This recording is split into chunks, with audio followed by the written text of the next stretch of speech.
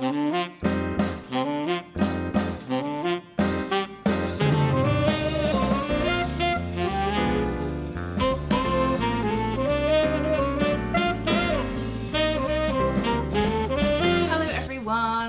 How are you? That's cool. I'm fine too. I'm Gemma. I'm Michael. Michael looks stunned. No, that was good. I hope they're okay. I hope people answer that. It's nice to have a bit of interaction this early. I've decided this whole podcast is going to be interactive this week, so we'll be leaving lots of space for you to tell us what you think.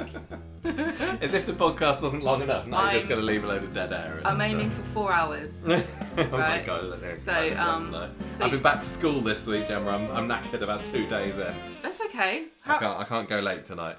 Right. Well, I don't know about you guys. They said they can go late. Oh my gosh. They got a lot tied in to do at home, have they? Yeah. Dirty skating boards. We're talking about Coronation Street between the 29th of August and the 2nd of September. Can you believe it's September? Yes, I can believe it's September because I've been back at school this week. Oh. Episodes 10,729 to 10,734. Oh God, the summer holidays just go so fast, honestly. It barely feels like a minute ago that I was saying, oh, the summer holidays now. But now it's over, a new school year, hurrah. I'm sad. I know, that's Michael and Gemma time over. I miss you. But we have to make even better use of the time that we got. Like now, doing a podcast, you get my undivided attention for the next 4 hours, apparently. Yeah. Check the time on the podcast, see if that's actually true. What I've never else? been known to lie. No. Apart from that, fairly normal week, I would say. We went to a little historical site earlier this week, didn't we? Looking at some old buildings.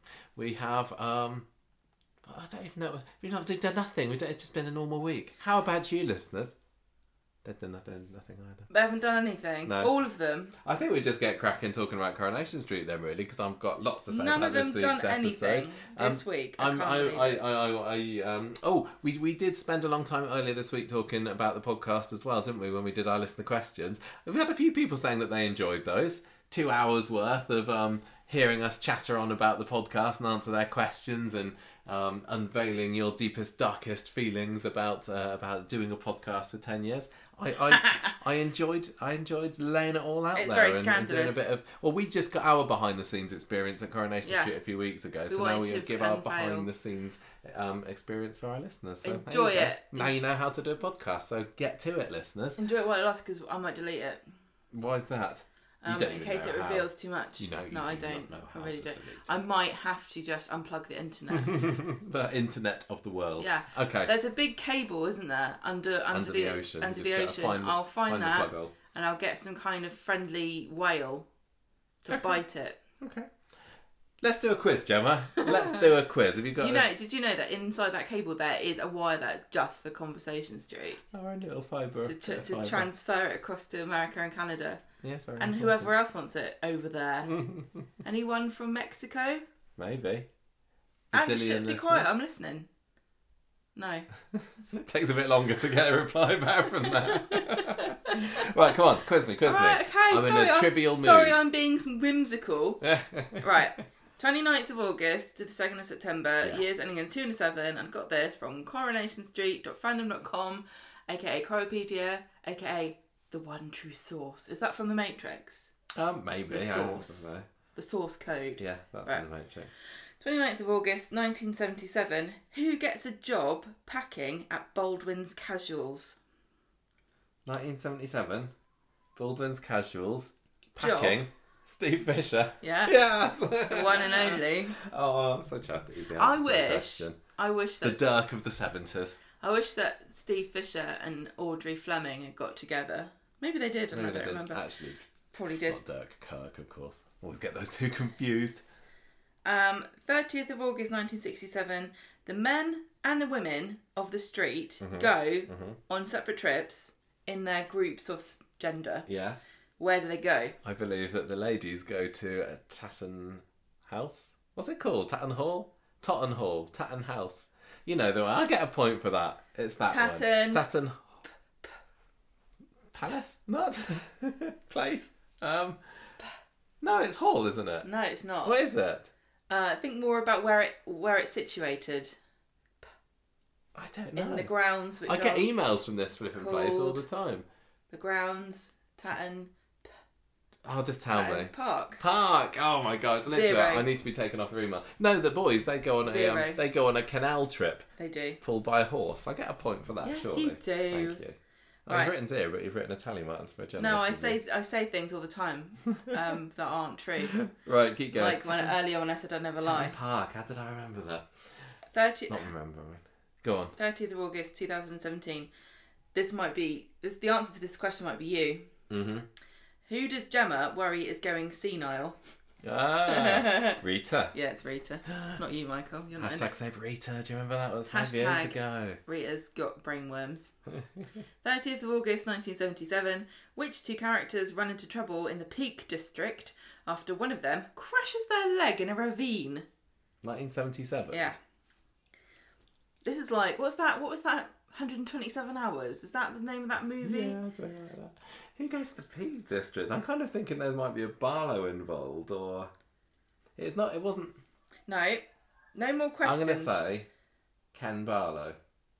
Which 2 characters? So Ken Barlow and his alter ego, which is also Ken Barlow. It's Ben Carlo. Who would you go with? 'Tis I, Ben Carlo. I've come to rescue you again. Peter. Yes. Yeah, I thought so. I think he was maybe too young back then, but you can never trust how old Peter was at any point during Peter's the 70s. the Eternal. 31st of August 2007. What shocking confession does Hayley tell Becky she is too scared to tell Roy? 2007, you say? Yes, I do. I said that. Oh, that she's got a son. Yeah. Yes. Christian. And his name is Ben Carlo.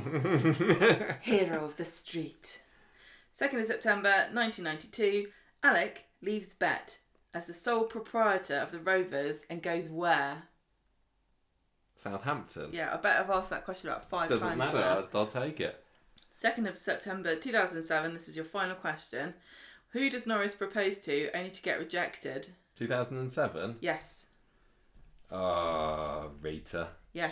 Oh, brilliant. Almost full marks. You've written full marks on the piece of paper, No, so I I'll haven't. take it. Yes, I've written. I also, yeah. Right, do you want to do a birthday roundup? I would love to birthday see who's people? going to be celebrating this week. There is a special birthday. Somebody that I hope has a completely adequate day. Is it Ben Carlo? It's, no, between the 3rd and the 9th. I love Ben Carlo. He's our new down. mascot. I wrote that down because that's a funny joke. Everybody, write that down. Ben Carlo and his partner Carly Salmon. Michael, we have to wait for somebody to come get their pen. Right, I can hear them saying they haven't got a pen. Well, where is it then? Shut up. They say they don't know where it is now. Is that pen? You only have one pen in your house. Stop it. This is ridiculous. This is absolutely ridiculous. I'm thinking of a tea where you and them have a chat. Don't write it down with a pen then. Just remember it in your head. Okay, are you alright now? Yes, they're fine. Okay, right. 3rd of September, the most adequate birthday of all time, Chris Fountain. Tommy Duckworth the third. Oh, he hasn't been getting much work recently, has he? Faye Brooks, who played Kate Connor. Mm-hmm. 4th of September, Bill Kenwright, who was Gordon Clegg, the first. He was the producer of the play that we saw, wasn't he? He's so He rich. did Dial M for Murder, starring got George loads Banks. of money. Now finished. Would you Not George Banks, the play. Would you like to sponsor us? We're not a stage show. If we could turn Conversation Street into a stage play, Bill Kenwright would be well on it. Yeah, we'd ask him for a job. Yeah. Kevin Kennedy played Curly Watts. Curly, yeah. Nice. Now starring in Rock of Ages, probably, because that's all he seems to do these days. Yep. Betsy and Emmy Taylor, who were Lily Platt. I have no trivia about that. Now, weirdly... Probably twins. This is a funny coincidence. These two were born on the same day, right? Not only that, in the same hospital. What? Not only that, to the same woman. What are the chances of that? I don't know. That reminds me, has anybody checked out on our YouTube channel this week? There's a old feature discussion uploaded about Twins of the Street. And those weren't included because it was only about the characters. Interesting stuff. Lots of twin trivia. Fascinating, isn't it? Mm. They said yes. 5th of September, Johnny Briggs, who played Mike Baldwin. 6th of September, Ian Paulson Davis, who played Owen Armstrong. And... Yes. Martin Hancock. Martin Hancock. Martin, who played... Plays. Now, we never thought we'd be saying that, did we? Plays. Spider Nuggets. For Spider Nugent. Happy birthday to Martin Hancock. That's brilliant. Spider is definitely the sort of character who would eat spider nuggets if he thought it would save the planet. I don't think he would. Because he's a vegetarian. No, if they said, look, these are like organically grown and you need to get your protein in and it's the future of food, he would definitely eat a spider nugget. Do you reckon? Yeah. Now the dark spider that we're seeing, maybe. Look at Dark Spider. He was dressed like a secret. He was dressed like a blimmin' children's TV presenter with a blimmin' rainbow-coloured beaded necklace. The planet's dying because of people like that wearing necklaces. Unnecessary. You don't need a necklace, Spider. Yeah. Right. Is that it? No. What? One more to go. Okay. 8th of September. Writer and programme producer Jack Rosenthal. Oh, congrats. Happy Sorry to nearly birthday, miss you. everyone except one. And it is 1 month until Gemma's birthday, isn't it? It is September the 2nd today, and it is Gemma's birthday on October the 2nd, and it's a special one, so make sure you get all your preparing What's done. the question?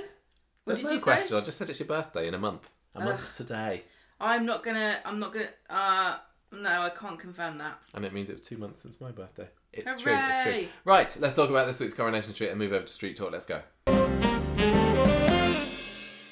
Time for Street Talk! Right, okay. I thought Corrie was quite good this week. Do you think Corrie was quite good this week?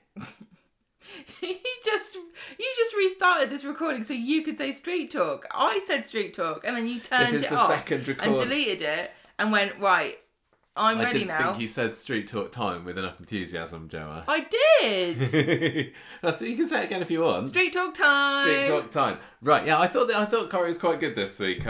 They're just, with all this stuff with Leo, it's like, is he going, is he not going? My nerves are fraught at the moment. I know, will he please leave and go to Canada? Yes, and go to Canada, Leo, for heaven's sake.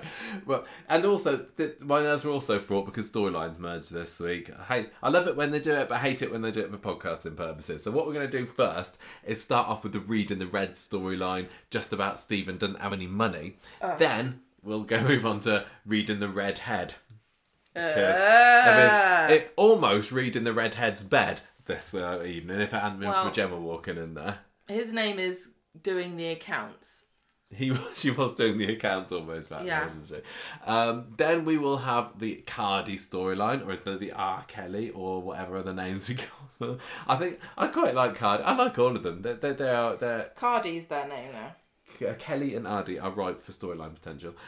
Title. Right, next one, Gemma, you got to choose between two terrible storyline titles. Go on. I wasn't ready for this week. I loaded up my notes document this evening and I realised that my notes were all out of order. I didn't come up with storyline titles for anything. Slacking off. But they're still all jumbled up, so I apologise in advance, everybody.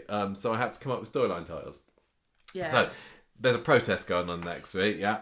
Yeah, with about that. Nadim Atalla. Right? So that's my background to this. Okay. Nadim Atalla. Yes. Common name.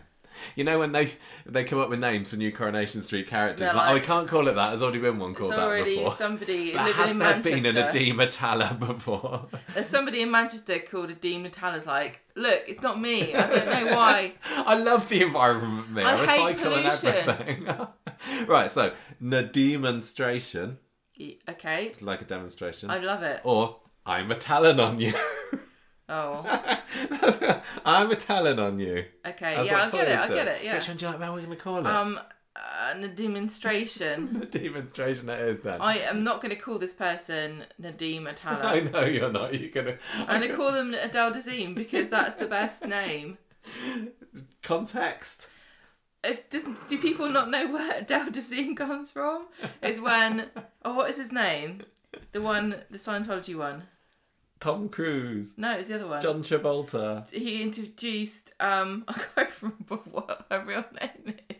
The one who sang Let It Go. Oh, what's her name? I don't know. He didn't know what her name was. He called her Adele Dazeem, and ever since then, I just love that name. So that's what you're going to be calling Nadim Atalla. Fine. I prefer I'm a Talon on you, but we'll agree to disagree on this. Corrie's Summer Party is next, which is my rubbish storyline title for Summer's birthday party this week. Then we have got a little bit of return of the What a Dilemma story. This is Adina awful. Menzel, This is not awful. Adele Dazeem. A play for Wendy. Is Ken making a play for Wendy? She's going to be in a play, but is he making What's a play Ken for doing her? for the play? He's not doing anything for the play at the moment. Oh, okay. But he seems to be making a play for Wendy, and Mary is also making a play for Wendy. In a literal sense. Next. Sam. I don't have a storyline title for Sam, because he just posted a letter. Sam. over. There's a mystery letter. What could that be? We'll find out. I don't know. Do you know? I literally have no idea what it could be. So I look forward to hearing some theories of that later. I really think it might be something just to do with chess. Yeah, he is a bit one note sometimes, isn't he? But we'll come to that. That's our 8th storyline title. 8? Gemma, I have not got time for this. can you do Reading the Red? Which had some nice scenes this week. Some nice Platt stuff. Monday, Sarah meets up with Adam in the cafe. Or maybe. Yes, sorry, that question mark was just to say, why are they meeting up in the cafe? Also... She's married to him. They could have done this over breakfast. We met in a cafe. We met in the cafe this week. Did we? Last weekend. We did, but, you know, we... anyway. Yes, we did, on Saturday. Okay, I'm just saying... It was fun. I was like, Michael's walking in somewhere and I'm already here. That doesn't happen. I'm just saying that maybe the set for Adam and Sarah's flat wasn't completely ready to go. Maybe they've maybe they've trashed it. Maybe they thought, these are boring people, don't have a set for them anymore. Maybe.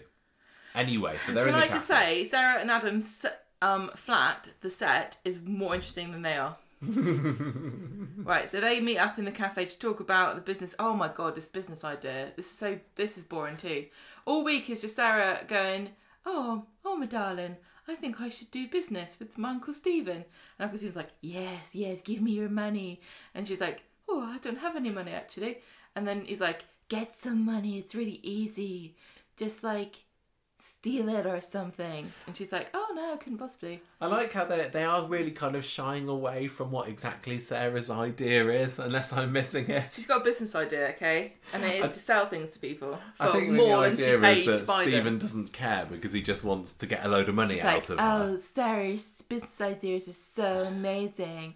You're so great and beautiful. And she's like, yeah, I am actually. Yeah. Poor Sarah Louise. Why can't Carla see it? Taking advantage of poor dumb Sarah. So Sarah's, she's like, Stephen's going to help me. Uncle Stephen's going to help me apply for this loan. And I'm like, look, Sarah, I married you for your looks. You don't have a good idea about anything. You don't even have good ideas about what's for dinner. So I'm a bit wary. And he already mentioned to Carla that Sarah's got some ideas and she's not keen about it. This is divorce territory, this is. You're going behind my back, talking to my co-boss and saying my ideas to her, which was secret actually, about doing G-strings, and she's not impressed with them. See, she's very resilient, Sarah, isn't she? She doesn't a week care. later and she's still not taking no for an answer. Sarah's offended that he trusts Carla's judgment over hers. So later on, Carla apologised to Sarah. Sorry, my notes, sorry. Probably Adam apologises to Sarah, talking to Carla and says, I can't give you money because my business is struggling because Imran's bought it. He didn't buy the business, he just died. Yeah. They haven't really shown any of that, have they? It's also weird. I know we've had this discussion here about we've had discussions about money in marriage, and people have different opinions. But it's so weird to me to be like, dear husband, might you give me, your wife, some cash so I can do a business? He's like, I'm sorry, I can't give you any because. What do you mean you can't? It's half mine. Yeah. Dole it out, please. Well, I would have thought that she doesn't need telling that the solicitors is doing badly as well. Why didn't she learn to be a solicitor? I know. Do it. Sarah meets up with Stephen in the pub later and she says that I can't get this money. And he says, Carla's so mean to you. You need to get out of her shadow. And she's like, I will, eventually. Wednesday, it's the salon opening. Everyone's turned up. Hooray! Ken, Rita, Brian, Roy. Whole bunch of random extras there. Because there's a cake stand. Yes, and a giant pair of scissors. Where's the helpful journalist from the Weatherfield Gazette or whatever? Oh yeah, why are they having an opening ceremony without any press? And they didn't actually cut any hair this week either, did they? She cut a ribbon. Yeah. That's it. So, well, that's me done for the week. Oh, I am 85. Audrey tells the oldies that she hasn't told her family about her suicide attempt yet, which is understandable. And then Ken brings out the giant scissors, which is not related to what she just said. Also, that thing about the suicide attempt there, Brian was there, wasn't he? And Brian's as far as I know, nodding. Brian doesn't know anything to do with well, this. they're talking in a very coded way, and Brian's like, I know exactly what you're talking about. Yeah. And then when Audrey goes, he's like, what happened? Brian's like, I'm a classic character. Aren't I? I'm an oldie. People mention me in the same breath. Audrey, Ken, Rita, Brian Packham. It's like it trips off the tongue. Remember when I was sick on everyone? That's classic Corrie humour, that is. So she does a little speech about everyone being great, and she snips at the ribbon. And then Stephen comes to Adam to ask if Audrey signed the trust fund paperwork yet. And he says, why don't you ask her? Straight to the point, Adam. Yeah, he says he's got no time for this nonsense. Yeah. I think Adam's getting fed up with being in Coronation Street. You reckon? Dude, it's like, this guy's just, everyone's stupid. I'm leaving. Stephen finds Audrey in the salon later, and he says, Adam's really worried about this paperwork that you haven't signed, Mom. And Audrey's like, oh, I can't be arsed. I'm not doing it. And he's like, oh no, really? Is this where she says what? No, she doesn't say at this point what she's actually decided to do, does she? Well, she's like, yeah, I'm not signing it anyway. Yeah. So he's like, never mind. Damn it. Audrey goes over to number 8 and she talks to Gail and she says, I've got a serious thing to talk to you about. And she tells her about her suicide attempt. And it was really great. I thought it was a really good scene. I know. I was on the edge of my seat going, come on, Helen Worth. Come on. They were both really great. It was so fun. I don't know. It's difficult to use positive terms to describe it because it was kind of a very dark discussion. But they're such great actresses. They really do rise to the occasion when they're given something to do. And Gail is given like proper, serious, decent stuff so infrequently. Yeah. So she can still do it. It was lovely and she could. I think they both did a really good job. And these characters have got, 40 plus years of history on the show. And the shock of like... of being told something like this about your mum, and also how harrowing it must be to admit this to your child as well. I just really felt the script was really great, and the acting was really great, and the show did a really good job on this. So they didn't try to make any kind of, they didn't try to make light of or make Gail say anything doofusy. Yeah, well, it was perfectly well balanced. Yeah. Gail can't believe that she didn't see this happening, and Audrey's like, look, it wasn't your fault. These things creep up on you. And Gail says, oh, I failed you. And Audrey says, this isn't the case. And then everybody else turns up and Audrey prepares to tell them. Even Aidan got a shout out, didn't he? Yeah.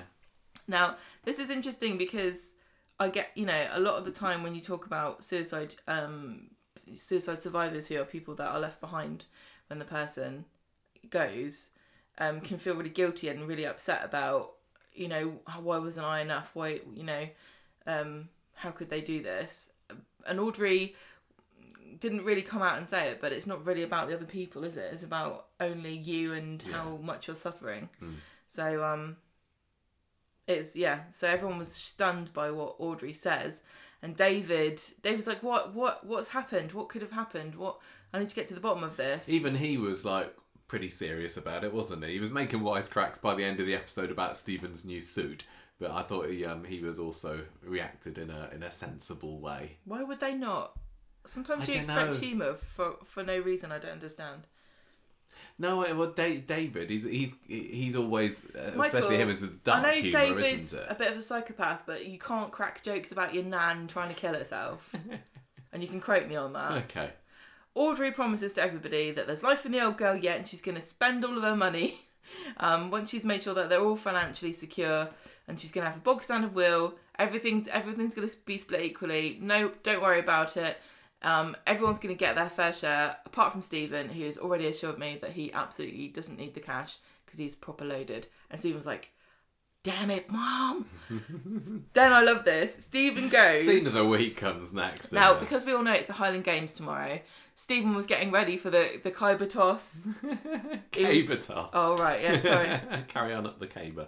Yeah, he chucks a big pole, doesn't he?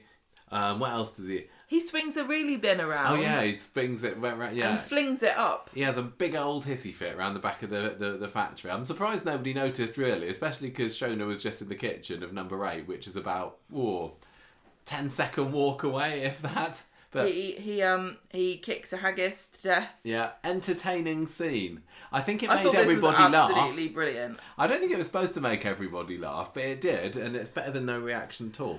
No, I loved it. I thought it was great. Stephen's just going up in my estimation by the episode. He's was fantastic. Very entertaining. He's just he's so small fry, such low stakes like drama. Like, I'm gonna throw a wheelie bin just to show you, Mum. Well, I just like that they've given him, a bit of a personality now. I think in his last 2 stints on the show, they were a lot shorter than this one, it felt like, and he was just a bit of a bland, suave businessman. I don't remember him having a mega personality. Like the first time Alma fancied him, and the second time he was just there to whisk Sarah Louise away to Milan.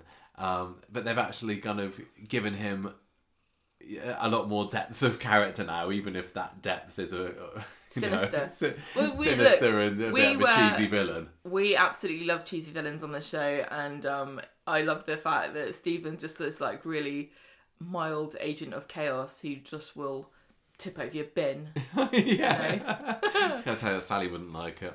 Although I did discover when we were on the Coronation Street tour, the bins were all screwed closed, weren't they? Yeah. I tried to open up Sally's bin. I know we it did. Wouldn't let me. Yeah. Yeah. So the bin wouldn't let you. No. When they announced these 3 returns with Spider, Stephen, and Wendy earlier this year, Spider I was kind of head over heels excited with straight away. Wendy, it was like, ooh, blimey, crikey, Wendy Crozier, wow. And Stephen, it was like, why? Okay, Stephen Reed, yeah, right, that's good. Great. I like a good. But actually, He's as of what's brilliant. going on at the moment, he's the most exciting. Still, Wendy's just What's kind of he going up to? along nicely, but not doing a whole lot. What's he up to, Spider is everybody? just like on the periphery and not really got his teeth sunk into anything yet. But Stephen is like, I'm just every scene that Stephen's He's in, like, I'm what's he gonna do now? Yeah. What's he gonna do? Yeah, I love it. and I wouldn't have expected this. No, I know. Stephen comes back to number 8, and Shona's like, oh, you've torn your jacket. And so he's got a rip on his sleeve, hasn't he? Yeah, so he goes to the charity shop to get a new one. And he's so poor, he can't even afford to buy the tie. Yeah, £1 tie. I appreciated this charity shop scene. I love a charity shop. Well, I just like that it was a location shoot. It's like, do you think And the I people don't at Corrie know- were like, how can we somehow film this on the Media City lot? We haven't got anything. Could we dress up Tracy's to look like a charity shop? And they actually went to a proper charity shop and they filmed in there. And there was a charity shop lady who had a bit of a whiff of the Sarah Lancashires about her, I thought. I don't know why you keep saying that. No, I did. I thought it looked a bit Sarah Lancashire-y. Raquel's fallen on hard times. No, I really liked it. A packed shop. It just makes it feel a lot more real, I thought. So yeah, he's there getting his suit and his tie. He's only got £20 in his wallet, and it kind of was done to feel like this is the last of his money. He is now literally broke. Learn to darn your sleeve. Yeah. The story of this is that there's a whole sack full of these clothes from a widow who's dropped off her dead husband's clothes, and there's like this online fan theory that these are Imran's clothes. Well, yeah, I saw this on the Digital Spy forum yesterday. But I'm not sure. I don't know. I mean, it's one of those things where I think. Can I just say that some of Imran's wardrobe is incredibly distinctive, and he did have quite a lot of really lovely things. And I think if they wanted you to definitely make that link, they could have very easily have done that, but they didn't. So I think it's just an Easter egg. I think it's just a funny thing that got put into the script. I don't think it has any kind of deeper meaning. There's not going to be any sort of plot point from this. I did wonder that at first. I mean, it could be literally nothing, and then this person could have just made a funny observation. Or it could just be another widow. There's loads exactly. Of them. It wasn't written like I certainly didn't think, oh, a widow, that must have been Toya that delivered that. But when I saw the theory, I thought, oh, that'd be cool. Then I thought, well, what would the storyline purpose be? So I reckon it's going to be a case of Stephen's poorness, his what's the word? Poverty is revealed when Toya notices the suit at some point, and that's when people say, hang on a minute, Stephen, I thought you were mega loaded. Toya says that's Imran's suit that you're wearing there. Well, so I don't like rich people can go to charity shops. Yeah, but that's not a gotcha, is it? It's not, but it's something that could catch Stephen off guard if he's accused of or what's going on here. I think maybe they could be going there with it, or it could be absolutely nothing. But Toyah did walk past Stephen a couple of times in today's episode. I mean, she had her mind on something else, of course, but when she strode through the bistro to have it out with Leanne, and then when she clopped off down the cobbles later on, she did pass Stephen and didn't go, I know that suit anywhere. But it is a fairly standard suit, isn't it? It's not going to catch your eye necessarily. And that's all I have to say about that. Gail finds Audrey in the salon later, and Audrey apologises for giving her a nasty shock. Gail has a little revelation about her mum being a human being. She says that you're a better mother than I could ever have hoped for. Husbands and partners have been and gone, but Audrey's been the one constant through it all, and if I'd lost you, I don't know what I would have done. This is just heart-wrenching.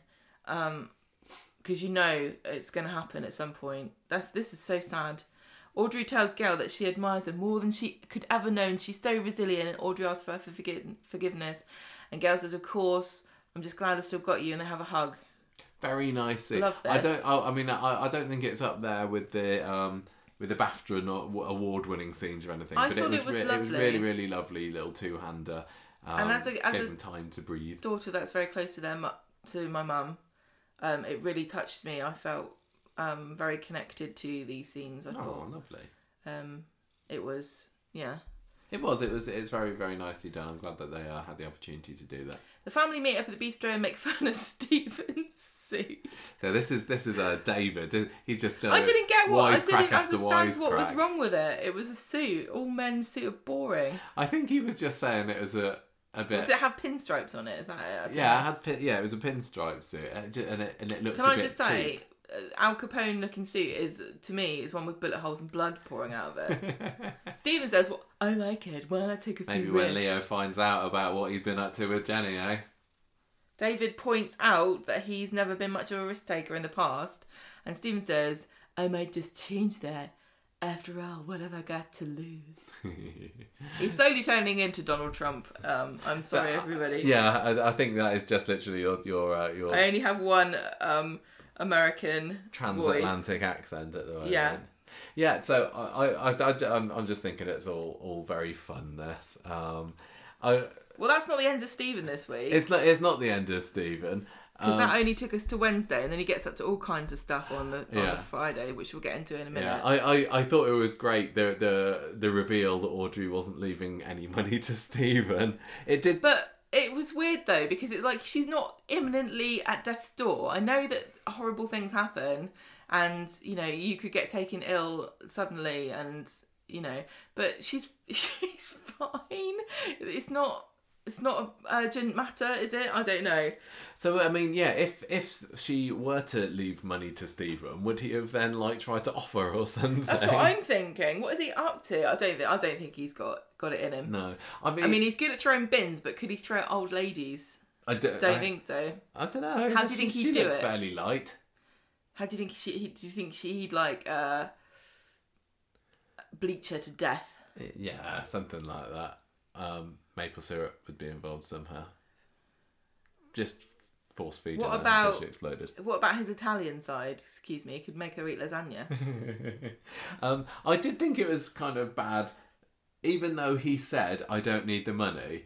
It seemed like a pity cowy thing for Audrey to do, to not leave him money anyway. To be honest, how much, I reckon she's easily got $500,000, if not more. She must have. But she might even be pushing $1 million, I wonder. With the house, I reckon the house was worth about 600,000. I can't remember what her financial status was after the whole Archie money thing. She's got all these trinkets. She's got those Meryl robes. She's got these silk scarves. I'm sure that Sally would buy them. But that money split how many ways? Taking Stephen out of it, it's not going to really bump everybody up that much. Just give it to him too, you cow. I just think that it should honestly be split between Stephen and Gail. And then eventually it might work its way down to the grandchildren. Different families have different... Your family seems to do it that way, the children get, the direct children, and then the grandchildren can... have it later. Just get scraps. But my family, it would be more like... you split it and the kids get more, but then the grandchildren get some. Yeah. Not that I've ever been left money by. I don't even know what I'm talking about. I've not been left money by anybody. But if you were... If I were, I would expect an equal share. Yeah, no, I just thought that Audrey should have probably noticed that Steve was maybe just being a bit polite or something. It does seem weird. She could have said to him at least, look, I'm some? thinking of not doing the trust. I know you've been banging on about this trust. I've changed my mind. I'm going to make a will. I'm thinking of not giving you any money. Is that okay, maybe? But I guess the thing is, not really. I guess the more of the reaction was that she's not doing the trust anymore. Because I think he was up to something with that trust, but I can't work it out. Well, I don't know enough about trust. No, I don't know enough about trust. So I assume that he would have been able to access the money before she died or something. Yeah, I think so. So that's why it was more mad about the will and the trust not being in existence than her saying you're not getting any money at all. But I think that was just the icing on the cake, wasn't it? Yeah, definitely. So let's see what else Stephen gets up to this week. But we'll just rewind a little bit to what's going on between Jenny and Leo in the Rovers. Leo's still trying to find a job. Go to Canada. Yes, there's plenty of jobs over there because apparently factories use construction, according to Sarah Louise. No, we'll talk about that. So anyway, look, Jenny, what? I don't understand like the. Everybody on Coronation Street can go to any country. Like, whatever skill they have is highly in demand, whatever country they want to go to. Yeah. So, obviously, Canada is gagging for people who have just learned how to work on a construction site. Because, let me point out to everybody, Leo is not a builder. He is a surveyor. Well, he's a sewer man, isn't he? He's not good at spotting sinkholes. If you need somebody to not know if the floor's going to fall out from underneath you, Leo's your man. Yeah. True. Right, so Jenny says, look, Daisy's in Brighton at the moment on a hen do. We got the place to ourselves tonight. Let's have a bit of a night out, a bit of, wink, wink, how's your father? And Leo's like, no, I've got no cash. And he's just far too honourable to let Jenny pay for them to go out with a meal. If I said to somebody, hey, do you want to go out and then come back and have a bit of and then they went, I haven't got any money, I'd be like, excuse me, I'm not a prostitute. I know. What do you mean you haven't got any money? You don't need 50 quid on the nightstand. So, just very handily coincidentally, Ed's in the pub later, moaning about this pub demolition project that he's been doing for months. Somebody's supposed to be working for him, just injured his hand, taking the stone out of an avocado. They talk about what's the most middle class injury you've ever heard of. That is very much. So Leo offers to help. Hooray, that's very handy. See, now Ed's got a new So he's been a builder for like 2 days. I'm sure that there's transferable skills. And I can also say, I would not hire Ed Bailey or the Bailey and Son or whatever it's called construction company to do anything for me because he hires people that have no experience whatsoever in anything. He's got Paul who had to Google how to put a door on a cupboard. Yeah, that's true. His workforce is made up of people who've never done building before in their life. Not only have they never done building before in their lives, but they have no respect at all for the fact that it might actually be a skill. They're like, yeah, I can do building. Anyone can do that. You just need to be a man. Throwing bricks on the floor in a pile. Anyone can do that. So, Leo's got a job and now he can buy dinner for them tonight. Wait until he finds out how wages work. But there's a bit of an accident at the builder's yard because he comes back covered in soil, in inverted commas, from the soil pipe which has burst under everybody who goes to work. Because it was the same with Daniel the other week, wasn't it? He went off building and then came home covered in muck. Somebody at the Coronation Street script writing department hates builders and thinks they're all absolutely crap and none of them know what they're talking about. Because can you imagine if you wanted an extension built and you hired people and then Leo, Paul and Daniel turn up and they're all standing around going, well, I don't know how to do it. I thought you knew how to do it. I don't know how to do it. What should we do? I don't know, put concrete down? How do you make concrete? I know. Do you have to make it level or do you put bricks on it and then you level the bricks? I'm not sure. I did find it hilarious how everybody in the pub apart from Leo found this highly amusing that he was covered in... I wouldn't think it was funny if you walked into a pub that serves food and drink covered in human excrement. So he gets kind of narked and then goes also, off to have a shower. if I was Jenny, I'd be like, do you know that there's a side entrance? Yeah, that's true. Why do you need to parade through the bar? Yes, good point. And also, do they not have Good hoses? job they didn't have the health inspectors in. Yeah, can you imagine? Anyway, so he goes upstairs to get himself showered, and she finds him in the back room later. And she says, "Oh, I can see you've not been yourself lately. You really want to go to Canada, don't you?" And I was like, "Yes, Leo, you do want to go to Canada. What job is this? Please go to Canada." He's always wanted to go to Canada. Special job in Canada ever since for he Leos. saw South Park. So Leo says, "Yeah, you know what? I've always wanted to go to Canada. It's been my dream and everything. It's so fresh and exciting. He says he kind of has a bit of a dig about Britain being a bit pants and naff, doesn't he? Well, he kind of insinuates that Canada's new. Canada. And UK's old and rubbish. It's like, ask the Called indigenous history. people that live in Canada how old it is. I think they'll have a different opinion to you. Very true. He just says, Canada's brilliant. I do actually want to go. Jenny What says, does he think's in Canada? I want him to be more specific, honestly.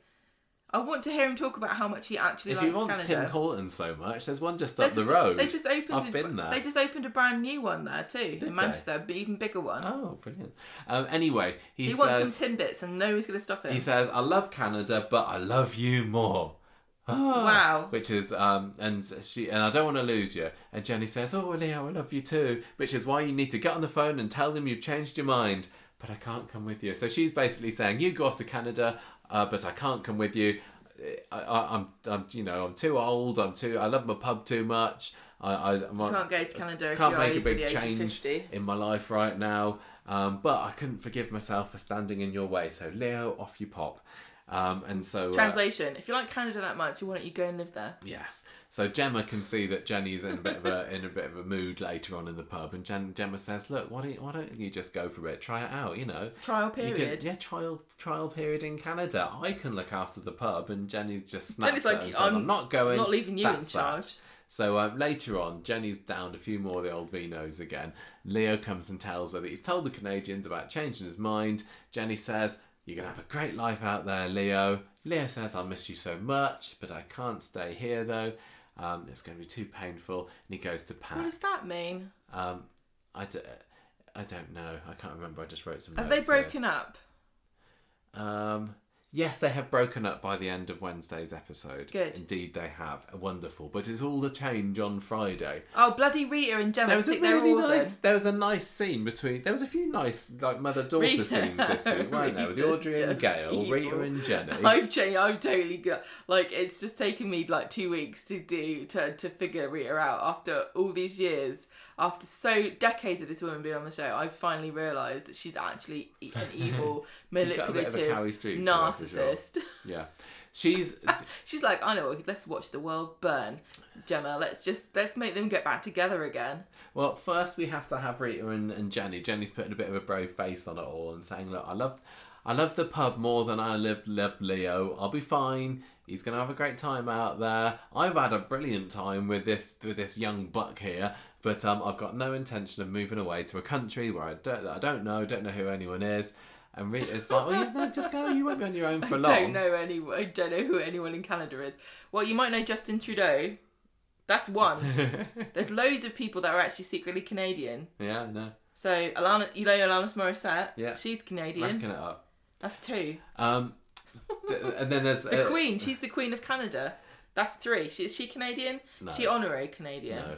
Okay. Don't think well, so. That's 2. Back to 2 then. Jenny has a bit of a sad, doesn't she, at the end of the set? She doesn't. She's kind of full of bravado while Rita's there, but when Rita leaves, Jenny just kind of collapses a little bit. Well, I thought that was very yeah. good, very nicely done.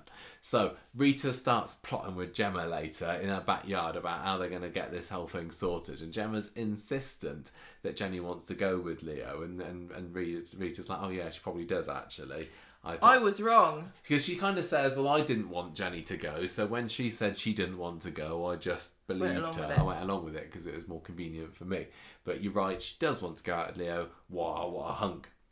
Yeah. So, hubba. Leo goes and hands in his notice at the yard. Oh, what? Oh, dear. Ed's like, "You've been here a day, and the last thing you did was cover yourself in poo." I think You I'll won't find. be missed. I think I'll be able to. Forgive me if I don't give you a carriage clock.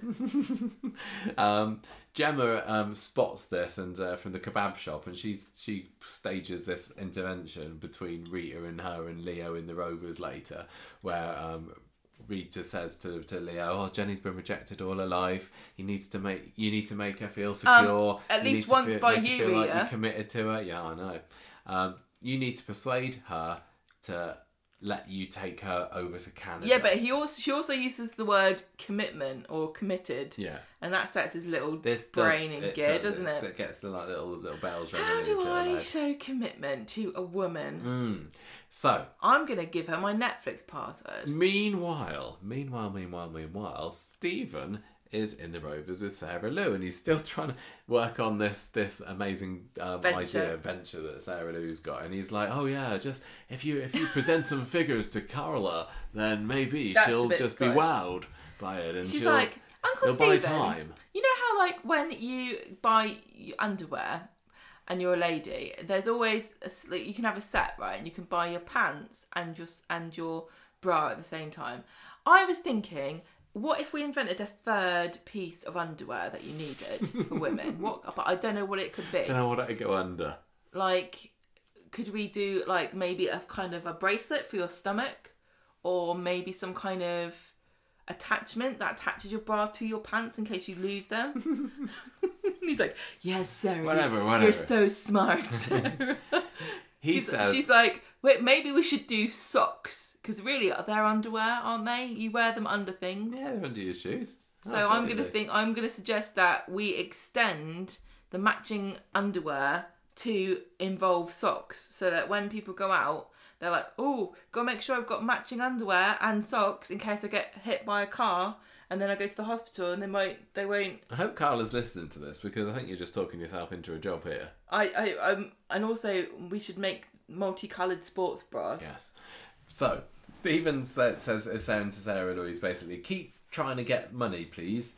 Because I really think this is a goer," and Sarah's like, "No, we really, really can't." Sarah's like, "But Uncle Stephen, you haven't even asked me what my idea is," and he's like, "It's irrelevant." It's amazing.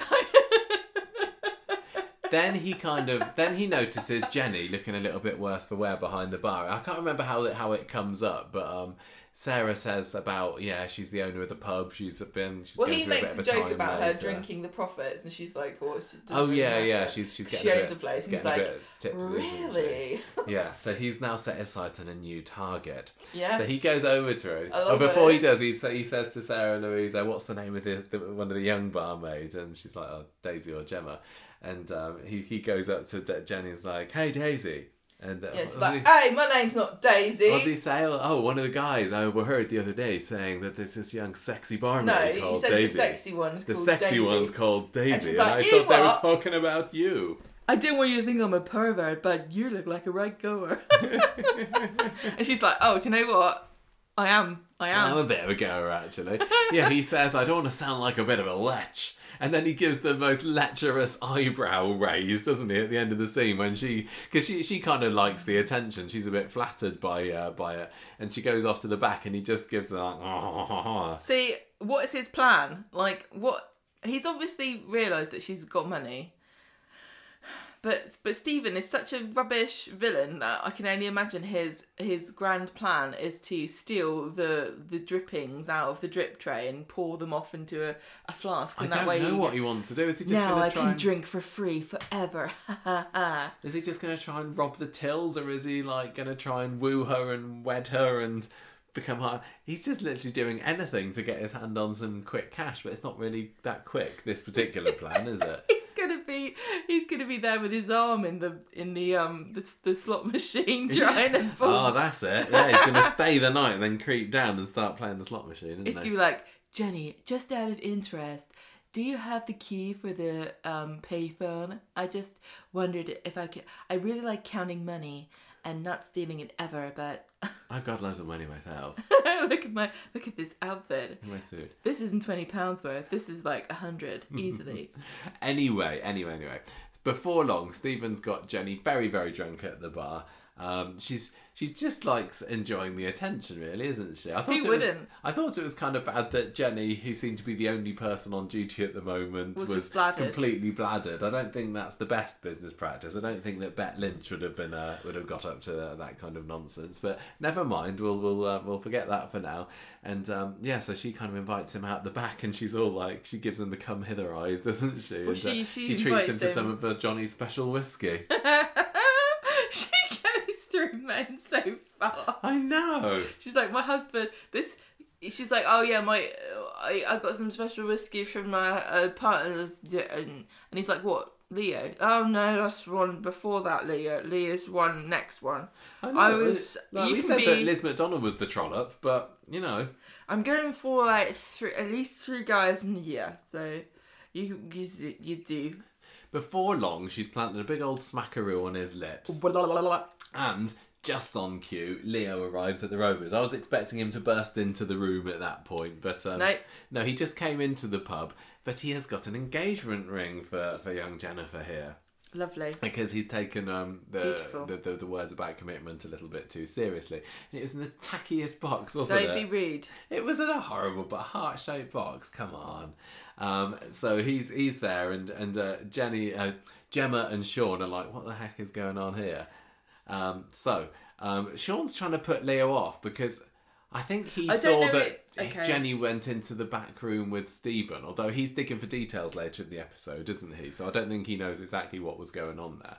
Gemma doesn't realise that Stephen's with Jenny at this point, though, so she's like, oh, forget about having a whiskey, go out the back and see Jenny right now.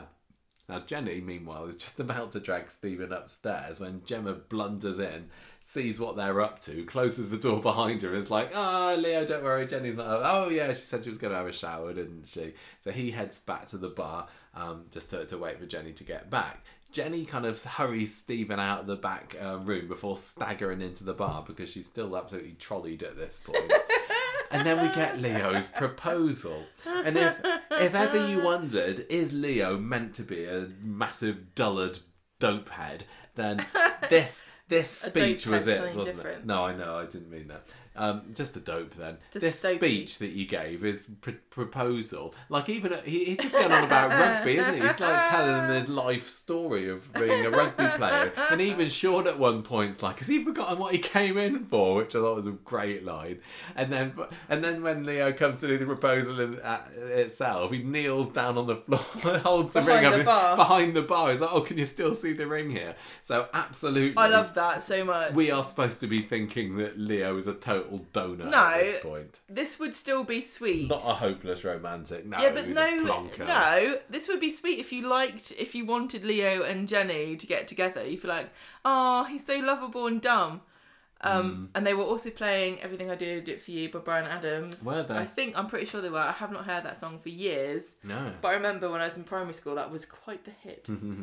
So they're engaged anyway. She accepts, and then they go off to the bistro to celebrate with Rita. Leo's on cloud 9 at this point, but Jenny's just like she's saying, I've been drunk all afternoon. I don't know what's going on.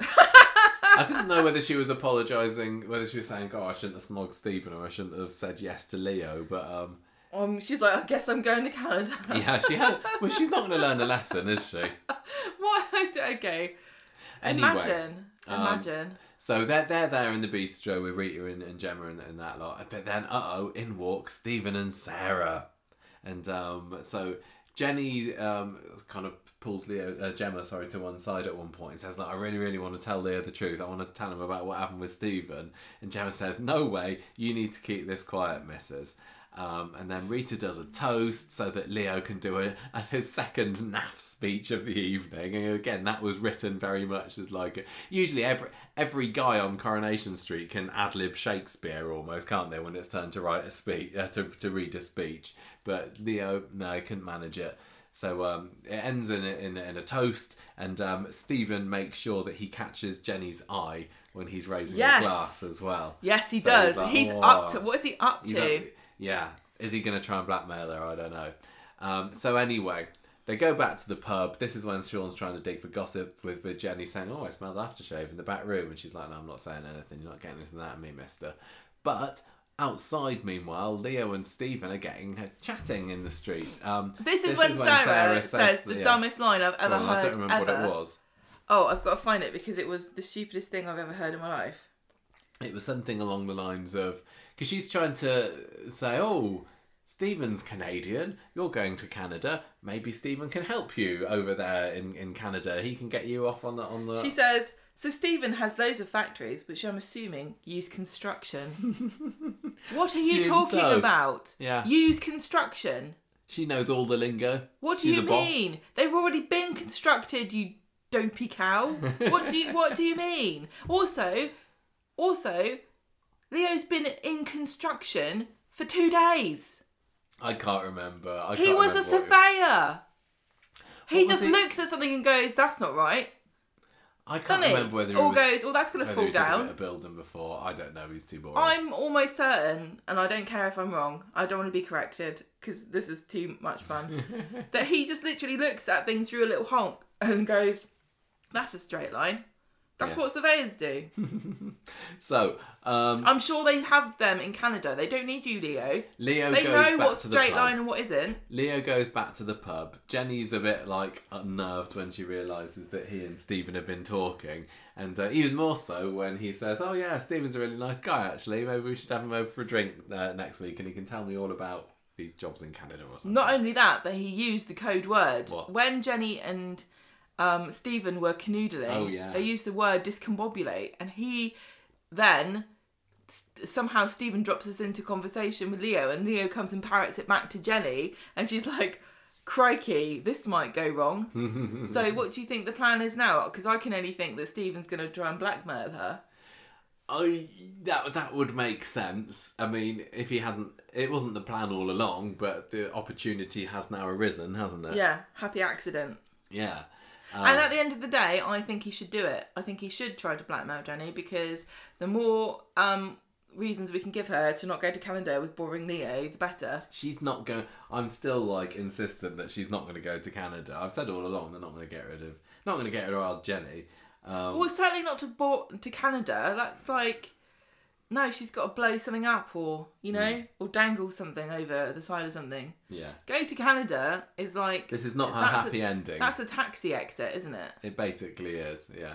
I was very excited when she did have that snog with Stephen, though. It's like, yes! What's going on? Because Leo's going to find out about that. Yeah, go on, Leo, walk in. There are no secret snogs that go unfound out about on Coronation Street. So that's just kind of sealed it for me. I mean, I suppose the problem is she and Leo were on a break when she did the snogging, so it's kind of maybe forgivable, I Leo's suppose. So dopey and desperate that you probably forgive her anyway. Yeah. Well, I mean, the other option is maybe Jenny and Stephen keep having a secret affair behind Leo's back. Don't think she would, but Stephen's not going to be able to get Jenny's money the original way that he planned anyway. Whatever his plan was, which didn't... Oh, I'm dying to know what it was. Yeah. I'm looking forward to this dinner party if it is going to happen. Dinner party? Well, no, when Leo says we should have Stephen round for dinner, that could be delightfully awkward. Yeah, brilliant. With Leo just going on he's got no idea and the other two giving each other looks. That could be a lot of fun. Who was it that was selling booze? Oh, was it selling booze in Victoria Gardens? I don't remember. I just wonder if that was Stephen's idea. He's going to befriend bed Jenny and then steal booze at the Optics and then try and sell them in the park to Rita. Probably buy them as well. So that could be fun. I hope that if that does happen, Daisy comes back for it, because I think that... Where's Daisy gone? Well, she was at this in Brighton. hen party in Brighton, which seemed to last a whole week. I think that she was definitely missing from these scenes. They were all really, really fun scenes. Everything that happened in the Rovers this week, I thought was... I know, it's so lovely kind of great to see proper factory scenes and proper Rovers scenes again. Yeah, but Daisy is... She's smart, and I think that she'd be super suspicious of Stephen. I don't think that she would fall for his charms quite in the same way that Jenny has done. Jenny was just kind of feeling low after coming out of this relationship, and but Daisy's Daisy's very astute, and I think that she would see Stephen straight away for what he is. So yeah, I hope she's back next week. Anything? The only other, I mean, just like, do you think it happened too quickly that Jenny dropped her drawers nearly for Stephen? Nah. It's funny, like, we're very when if she does it for comedy, it's fine. When she slept with Ronnie Bailey when she was still married to Johnny, we were outraged by this. And now when she almost does the same thing with Stephen Reed. Yeah, I was pretty outraged at that. But now she's doing exactly the same thing. I'm not consistent. But I have good reason to be pleased for Stephen and Jenny to be snogging, because I don't like Leo. I wish we could talk about that story and Stephen's antics all day long. He's my favourite. He's a lot of fun. I just feel bad, like he's him bumbling around, like just trying to get money in the most protracted manner possible. He's getting a lot of criticism online, but I don't think people are enjoying his performance.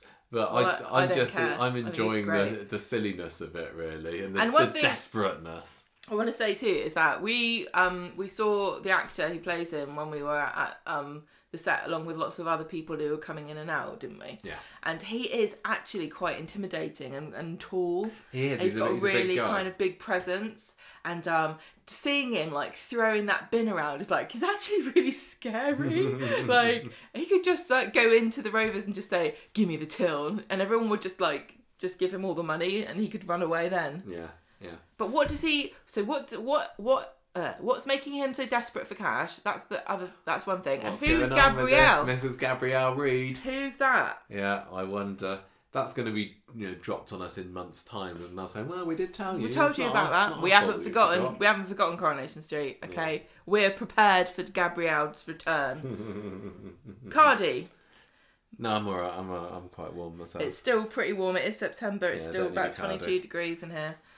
On Monday, Ardy's getting fed up with Bernie's hoovering because she's been hired by Dev to be the cleaner, not the prostitute. Even though he really doesn't need one. I mean, Lady of the Night. Kelly comes round and they're keeping the engagement quiet from everyone for now, but this competition is going to go public in a week. Do you know what this reminds me of? What? Having a secret podcast. Oh yeah, it is a little bit, isn't it? It's like, why are you keeping this secret? I don't really know, but it adds drama. That had the funny bit, because Bernie was doing a hoovering with the headphones on, wasn't she? And then that's when Ardy's like, "Bernie, we're going upstairs to have sex." And she doesn't hear any of it. Oh. Ardy, you dog. You've done it once, and now he thinks he's cock of the walk. Yeah, literally. What? Dev comes home to find Ardy and Kelly canoodling on the sofa, and he's a bit stunned. And Ardy says, "Yes, things are quite serious, father." Looks like he's about to announce the engagement, but Kelly makes him stop, and she says, "We need to break it to people gently. Maybe we should arrange for a family meal at the bistro so we can break it to everybody." Ardy and Kelly go to the shop to tell Dev about the bistro plan, and they say it's going to be a good chance for Dev and Kelly to get to know each other better. And Dev tries to get out of it by saying he's got to work late. And Kelly Lee's going, "It would be great if you could come." And Ardy says, "Look, Kelly's really making an effort. Why can't you? Maybe I'll move out. How do you like that?" Evelyn eventually manages to persuade Dev to go to this meal. And Ardy and Kelly meet up with this journalist that's running the competition in the bistro before the meal takes place. And she's asking them about how their families are taking the fact that they're engaged and they're so young. They lie and say, "Oh, everyone's really happy about it." If I was Ardy, I'd be like, "My mum's dead, actually." Oh, write that down because that might get me through. My mum's dead. Her mum and her dad are dead. So, sorry, you just struck a bit of a nerve. Can they not just win the competition now? Yeah. Sob story alert. Or what? Yeah. So they say, "Look, just so you know, we're not actually 18. Yeah, because she's asked for their passports, doesn't she? Well, she's like, honestly, this drove me mad because it's like, actually, no, sorry, it's a legal requirement that you have to be 18 because you probably can't go on this trip without your parents' permission. Yeah. If you're not 18. But she's like, "Oh, do you know what? I'll bend the rules for you." Apparently the law means nothing in Weatherfield. Well, no, she just says as long as we get written permission from your parents. I thought that bit was stupid. Then honestly. It's okay. It's fine, don't worry about it. The writers are like, know somebody's going to say something about them not being 18 online. I'm just going to write this in and then nobody can say anything. But guess what? We still do. Later on, everyone congregates in the bistro. Maria's not there yet because something's come up. Dev's not in a good mood. Kelly and Ardie are whispering, oh, don't say anything, but everything's a bit tense. Then Maria comes in and she's like, oh my God, you guys are engaged. I read this in this article in the Gazette because it got published a week early. And she's like, what are you doing? I thought that was weird. Like, why did it get published early? How did that happen? And why was there didn't seem to be any kind of fallout from Ardie and Kelly to this journalist? Like, why have you done this? It just seemed to be a bit of a quick way for it to I don't understand why the journalist would be in trouble for publishing an article about people that are engaged. Like, I'm sorry, I didn't know it was supposed to be a dark family secret when I specifically asked you how your family were coping with it and you told me that they were fine. It just seemed a little bit convenient that Maria found about it. And I think that we could have had the same kind of fallout with the family with them announcing it themselves. Yeah, I'm not sure why they did that, but I still thought it was kind of funny and dramatic. So everyone's up in arms and Ardie's squirming. He's trying to explain how this all happened. And Dev's like, you're children, you don't know what you want. And then this is when Maria pipes up about being engaged to Tyrone at 17 and it was a mistake. They're too young. Nina's there. I don't know why Nina's there. She just needs a hot meal, apparently. She says, I believe you love each other, but you don't need a certificate or consent to do that. That should be enough. So she's one of these people that doesn't believe in marriage. No labels. Nina, you wait till you find out that you get to have a very special cover on a soap magazine if you have a wedding. If you're a soap character, you gotta love getting married. You have to get married multiple times. Yeah, exactly. I don't think there's ever any soap Can you characters imagine? that are couples that don't get married. How boring would the show be? Considering that, as we found out earlier this year, like more than 50% of couples don't get married these days. Oh, it's on terrible. Coronation Street, they all get 100%. married. It's more than 100%. It's like 300%.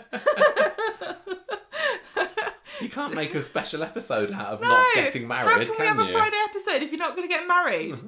So, Asha pipes up also that Kelly is the one who crashed the car. And then she's like, well, it was going to come out anyway. Dev is completely appalled at this point. Dev takes Ardie away. So Gary and Maria have a bit of a calmer chat with Kelly and they say, oh, you know, Gary's like, I'll talk to Dev. Dev has a right go at Ardie. And then Gary comes round and he says, look, Dev, come for a beer. Come for a chat with me in the pub. I just want us to talk it through. And Dev's like, no, I don't want to. And then Ardie's in a huff, tries to walk past Dev. Dev grabs him and kind of like beats him to death on the staircase. There's a scuffle. Ardie ends up getting pushed against the banister and has a bloody nose.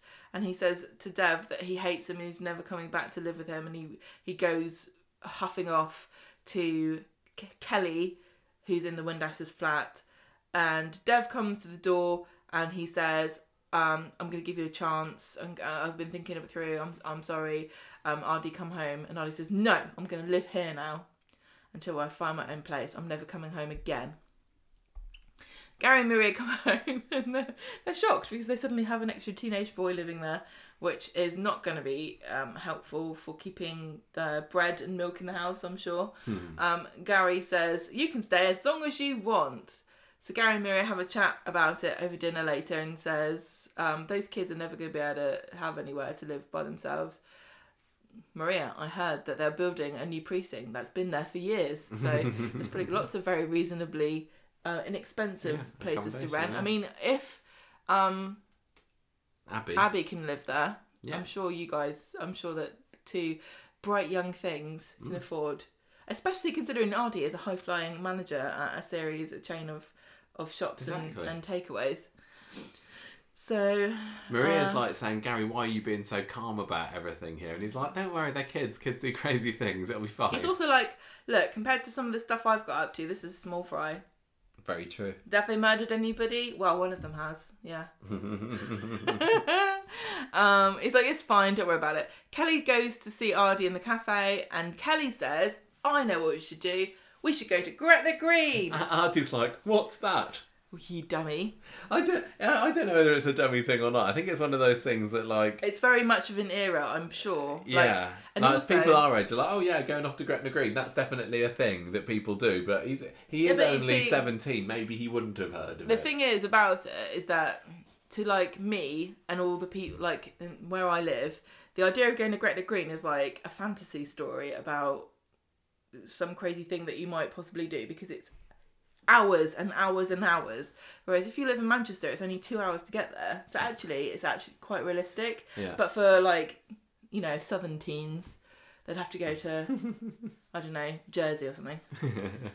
So they're gonna go and do a Nick and Leanne, aren't they, is the plan? I'm not sure if people abroad know what Gretna Green really is. Gretna Green is just the nearest Scottish village, so it's right on the border between England and Scotland, and the law in Scotland is different for marriage than it is in England, and I think you can get married in Scotland at 16 without parents' permission. So that's why characters will sometimes go there to do ill-advised things. Do you think they have like a wizened old Scottish woman sitting there going, here we go, another pair of stupid English kids coming to ruin their lives. I love to see it. On Wednesday, Ardie's a bit down in the dumps. When Asha and Corey moved in, Dev was falling over himself to make things all right with them, but not this time. You know, think back, Ardie, you were the one left in the car to die. Exactly. So he reckons the sooner they get to Gretna Green, the better. Meanwhile, Dev's also grumpy. He's telling Asha that he's done everything he can to look after them. Where's the time gone? I've lost my kids. He's forgotten about all the other kids that he has spawned and ignored. Yeah, just imagine like Amber walking through the door and he's like, get out, I've got too much other drama going on in my life. Boring, leave me. Yeah, he has got far more children than just the two. So the fact that he feels like he's neglecting his two is quite funny. Asha and Ardie are his special ones. Yeah, because he really likes proper Anita. Characters. Yeah, and yeah, exactly. And their mum was cast. Yes. So, Asha's like, no, it's not true. Look, Ardie's going to learn his lessons just like I did with Corey. And Dev's like, bloody hope not. That's expensive. Interfering made things worse. I'm not going to do that again. And Asha says, look, I'll go talk to them. So Asha goes around and tries to plead Dev's case to Ardie and Kelly. And she apologises to Kelly about dobbing her in about the car. And Ardie says, well, I'm not going to go back home if Dad can't accept Kelly. And Asha says, look, think about it. So when Asha leaves, Kelly tells Ardie that he's lucky he's got parents that care about him and he shouldn't be so quick to cut ties with them. Ardie turns up at the shop and he returns Anita's ring, which is the ring that he gave to Kelly for the engagement ring, and he makes out that he's called off the engagement, but he's going to stay at the Windasses for a while, and they hug. Dev thinks everything's okay, but little does he know that Ardie is still planning to go to Gretna Green with Kelly. Yes, they have a final scene, don't they, where they're emailing the registrar at Gretna Green to say, yes, one wedding, please. Although Kelly didn't know how to pronounce registrar and pronounce it registra. I've said many things wrong today. This was fun. I mean, I'm still loving them as a couple, but I mean, Dev's right that they're completely not ready to get married. Considering that they hadn't been, you know, even an item a couple of weeks ago. I know, really, like, maybe if they had been... I mean, you can't really have been together for years when you're that young.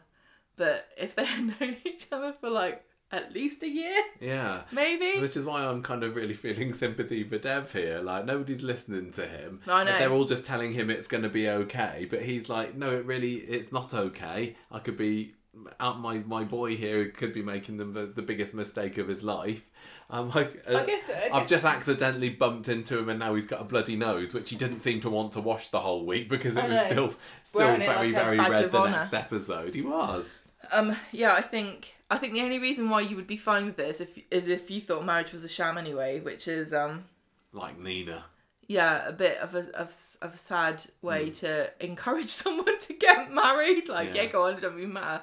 You can just get divorced. I think it's cool that they're bringing up the Gretna Green thing, because you're right, it does tie into the kind of the fairy tale-ness of it in a weird way, doesn't it? It's like some kind of, having a secret, holding hands and skipping up to Scotland so we can get married away from our horrible and there'll be some kind of parents. Mystical ancient Scottish tradition that I'll have to do, like eating some heather. Or dancing over a broomstick or something, and then we'll be married. I did think it felt a little bit less shocking than with Nick and Leanne, though. I think because they were the first ones to do it back in '97. Well, I think it also, was. with Kelly and Ardie, I'm like, they're not going to go to Gretna Green. I don't believe this for a minute. Yeah, that is part of it, I suppose. Whereas Nick doesn't and Leanne, feel it's like yeah. Also, I mean, I would say that out of Kelly, Ardie, Nick and Leanne, Ardie seems to have seems to be the most sensible one, and it's like, it's maybe he could make a thing out of this. As ridiculous as it is, he's got his head screwed on. Nick and Leanne didn't. So. Nick was a total doofus, wasn't he? He was a drip. Adam Drippy Nick, like Adam, Nicky, Ricky, Dicky. What an idiot. He was. Leanne just like. Well, look, let's just talk about it. Nick and Leanne were like two opposites, weren't they? They were the Capulets and the Montagues, weren't they? Yeah, Leanne Battersby was common as muck, and Nick was like the golden child of Gail Platt. And she was completely aghast when she found out that they were together, and even more upset when she heard that they were going to go and get married, or wanted to get married. So the drama there was very much kind of like, from the wrong side of the track, sort of a, chalk and cheese kind of a thing. There was even that scene where she's getting her wedding dress and she like steals it from the shop, and Nick is completely shocked. Yeah. And with Ardie and Kelly, they honestly do feel way more mature, even though when I'm looking back and I can see Nick and Leanne when they were going to go to Gretna Green, they look much older than Kelly and Ardie. Yeah, you're right. Yeah. Kelly and Ardie look like two little children to me, because I've seen them and they do look like their age. I don't know how much. I think Nick and Leanne were very similar ages to their characters. Yeah, I think so. I don't understand it. I think it must have just been when my age when I watched them first. Yeah. And also the fact that because they were our age then, weren't they, originally? And when you're that age, you're like, I'm very sensible. Leanne's about our age. This is the sort of thing that we should be allowed to do. Yeah.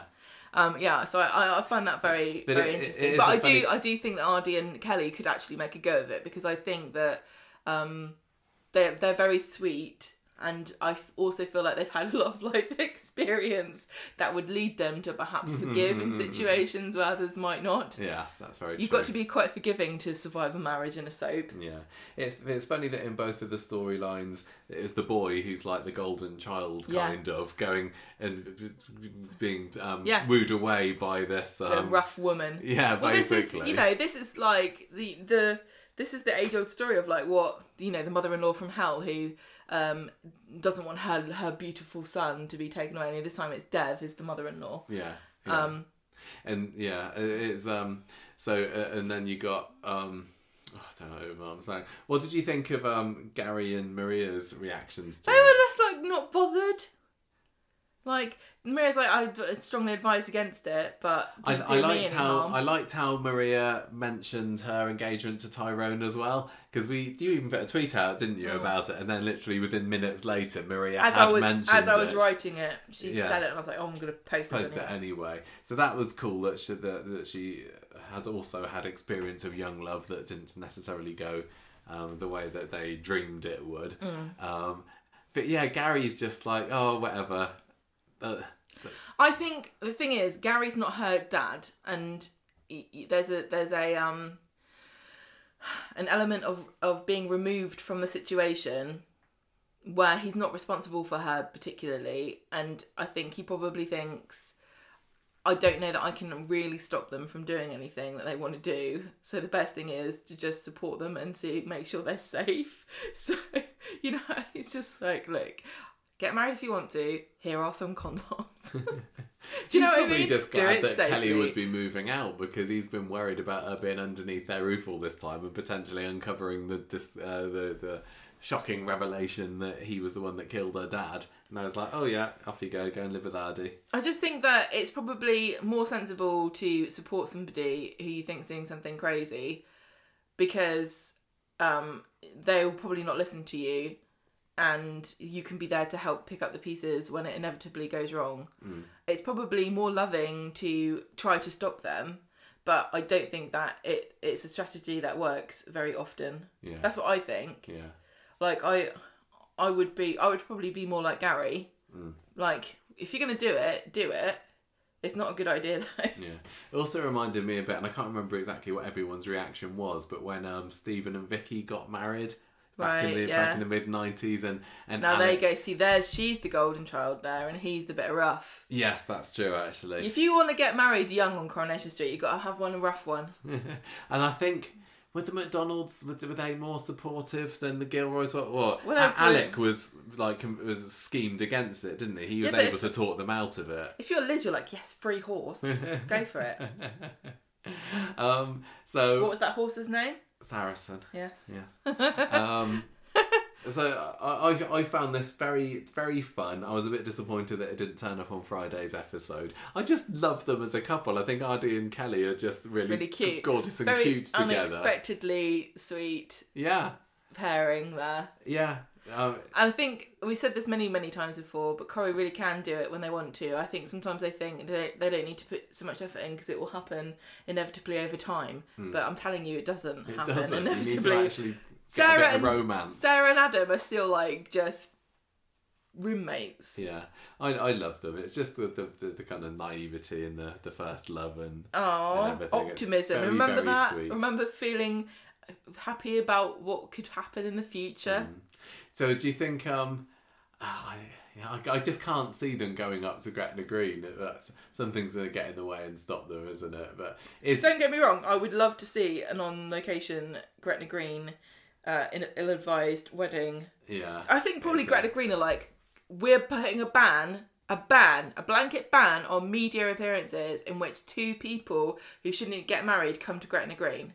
It's bad for business. We want to associate ourselves with love and romance and enduring marriages, not crazy ex-cons and weirdo golf boys coming. So do you think that they're going to just try and sneak off there like Nick and Leanne did, or are they going to... Like, because Dev currently thinks that they're not engaged. Yeah, I guess. I suppose it wouldn't take much for him to be able to convince, to him to speak to Gary and Maria, and them saying no, the engagement's still on. Or do they think it's off? I don't know. I'm sure we'll find out. I'm not sure that we will. Intrigued. I can wait. I hope that the story's back next week, because it's another. This is what I was saying earlier. It's been a really, on the whole, enjoyable week. Yes, there was a bit of summer, but that was only Monday. It's been cool. And then you got Toya's storyline come along, which feels like it's been very, very quiet for a long time. She's on a mission this week, isn't she? She's to save the planet from the evil Nadim Atala. Adele Dazeem. So notorious polluter and climate terrorist. Is that what she... Oh, I do. No, it was known polluter. I love that. I love the way she's like. Polluter. I love the use of the word known. It's like she's not gonna give up on the idea that everyone could be doing it, but she knows for a fact that he is. I want them to have the next scene that they have at the Weatherfield police station. Behind the desk is a picture of this guy that just says "Wanted, known polluter." Yeah. Anyway, and also the fact, like, honestly, aren't we all? That's what makes me laugh about this. Does Toya think that because she has a bag for life and she rinses out her plastic that she's not a known polluter? Right. So Toya's getting and chatting with Peter on Wednesday's episode, and she's been a bit of she's a pariah. Yeah, she is. That's the Pariah Carey. Yes. She was because she's been doing she's defending Imran, and because she killed a man, him apparently, and everything. Peter's like, I don't think you killed him. I know what you're like. You wouldn't do that. I know you're a bad driver. Yeah, I know it was an accident. So he has to have lunch with her later, and then this is when Toya goes off, and Carla comes bouncing over to him, all excited that she's got this meeting with potential supplier known down the seam polluter. later. And she's like, this will wipe the smile off Sarah and Stephen's faces when I work with her and not Sarah's I think it's a man. This guy idea. Yeah, sorry, him, yeah. So Peter and Toya meet up and Toya's kind of talking to him about some of the protests. Did you hear that? Did you hear what happened today? What? Some people, was it Extinction Rebellion, glued themselves to the Speaker's chair. Oh really? Parliament, yeah. Oh no, I didn't. Emily Bishop I wouldn't. think it's great. I love seeing what they get up to. I think So- that Toya should. What should Toya glue herself to? The Calling Boy. Oh yeah. And if you're like, no more updates of news. No one's going to find out that there's a fate on Saturday because I'm going to glue myself to the boy. Well, it could happen because it's outside the factory, isn't it? So Nina's there. She's kind of showing an interest in it all as well because she likes protesting. Well, she likes the planet too. She does. She loves this planet. And then Spider and Griff arrive. Yeah. And Peter's like saying, "Oh yeah, well it's all very well saying that you're protesting and everything, but you know you'll never beat the system." Excuse me, Peter. You're the one that was ranting on about this surgeon trying to. Oh yeah, Thorn. Do you think he's learned that he can never beat Thorn and that everything's rigged against him? I can't remember where things were Because left this is a very with Thorn. strange thing for him Did to be Thorn saying. get beaten or is he all right in the Because end? yeah, what happened with that? I can't remember. But Peter was railing against the idea of the injustice inherent in the system, and now he's like, well, whatever. Yeah.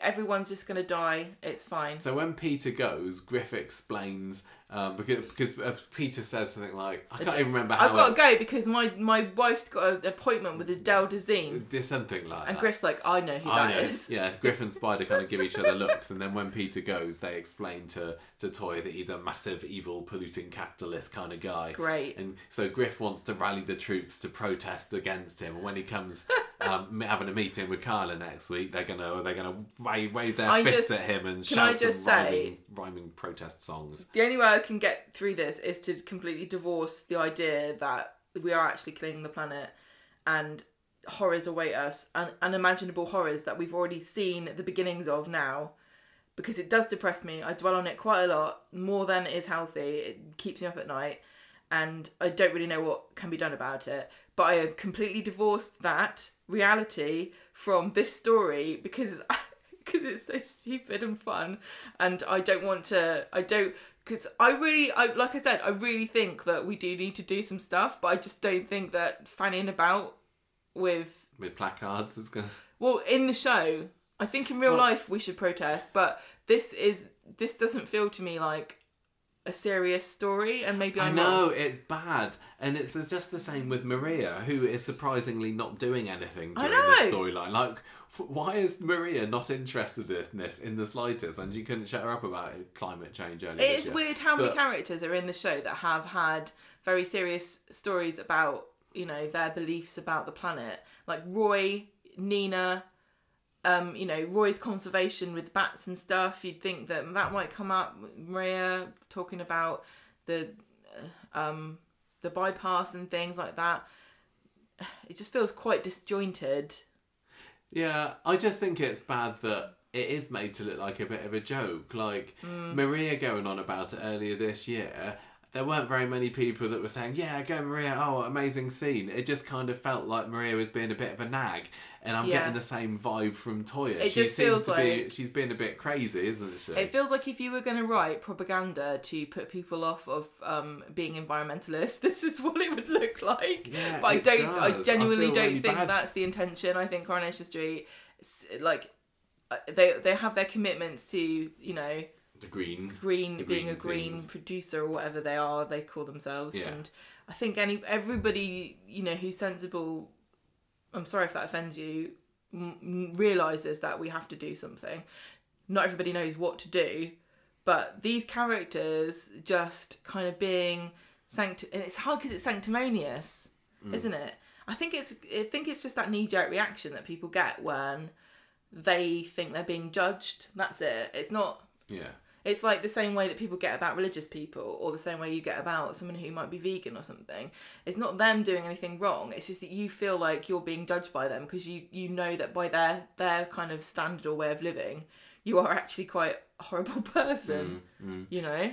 Anyway, so Toya. So I'm just ignoring that. Yeah, Toya seems to be being convinced by the end of Wednesday's episode because they're planning to ambush this guy when he arrives at the factory. She needs a bit of convincing because she thinks that Toya doing this on her own doorstep isn't the best idea, despite the fact that she was protesting right outside her doorstep just a couple of months ago.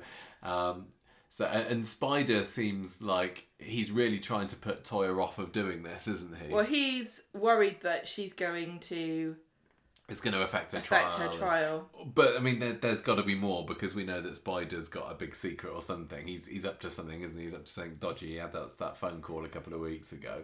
So whatever's going on there, Griff doesn't care. Doesn't want Toya to get in trouble. Let's expose this guy and his unethical working practices, which we are never going to fully explain to the viewer.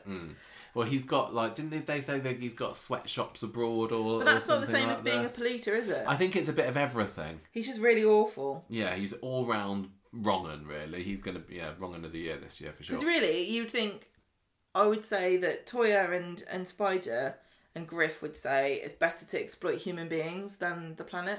So you should, having a sweatshop is better than polluting the planet. Right, Friday then. So Griff's scoping out the factory. Griff scoping out the factory at the beginning of the episode, and Spider and Toya are kind of loitering around as well. Leanne's also scoping out Griff, going, "What's that dirty hippie doing outside? What's he up to now?"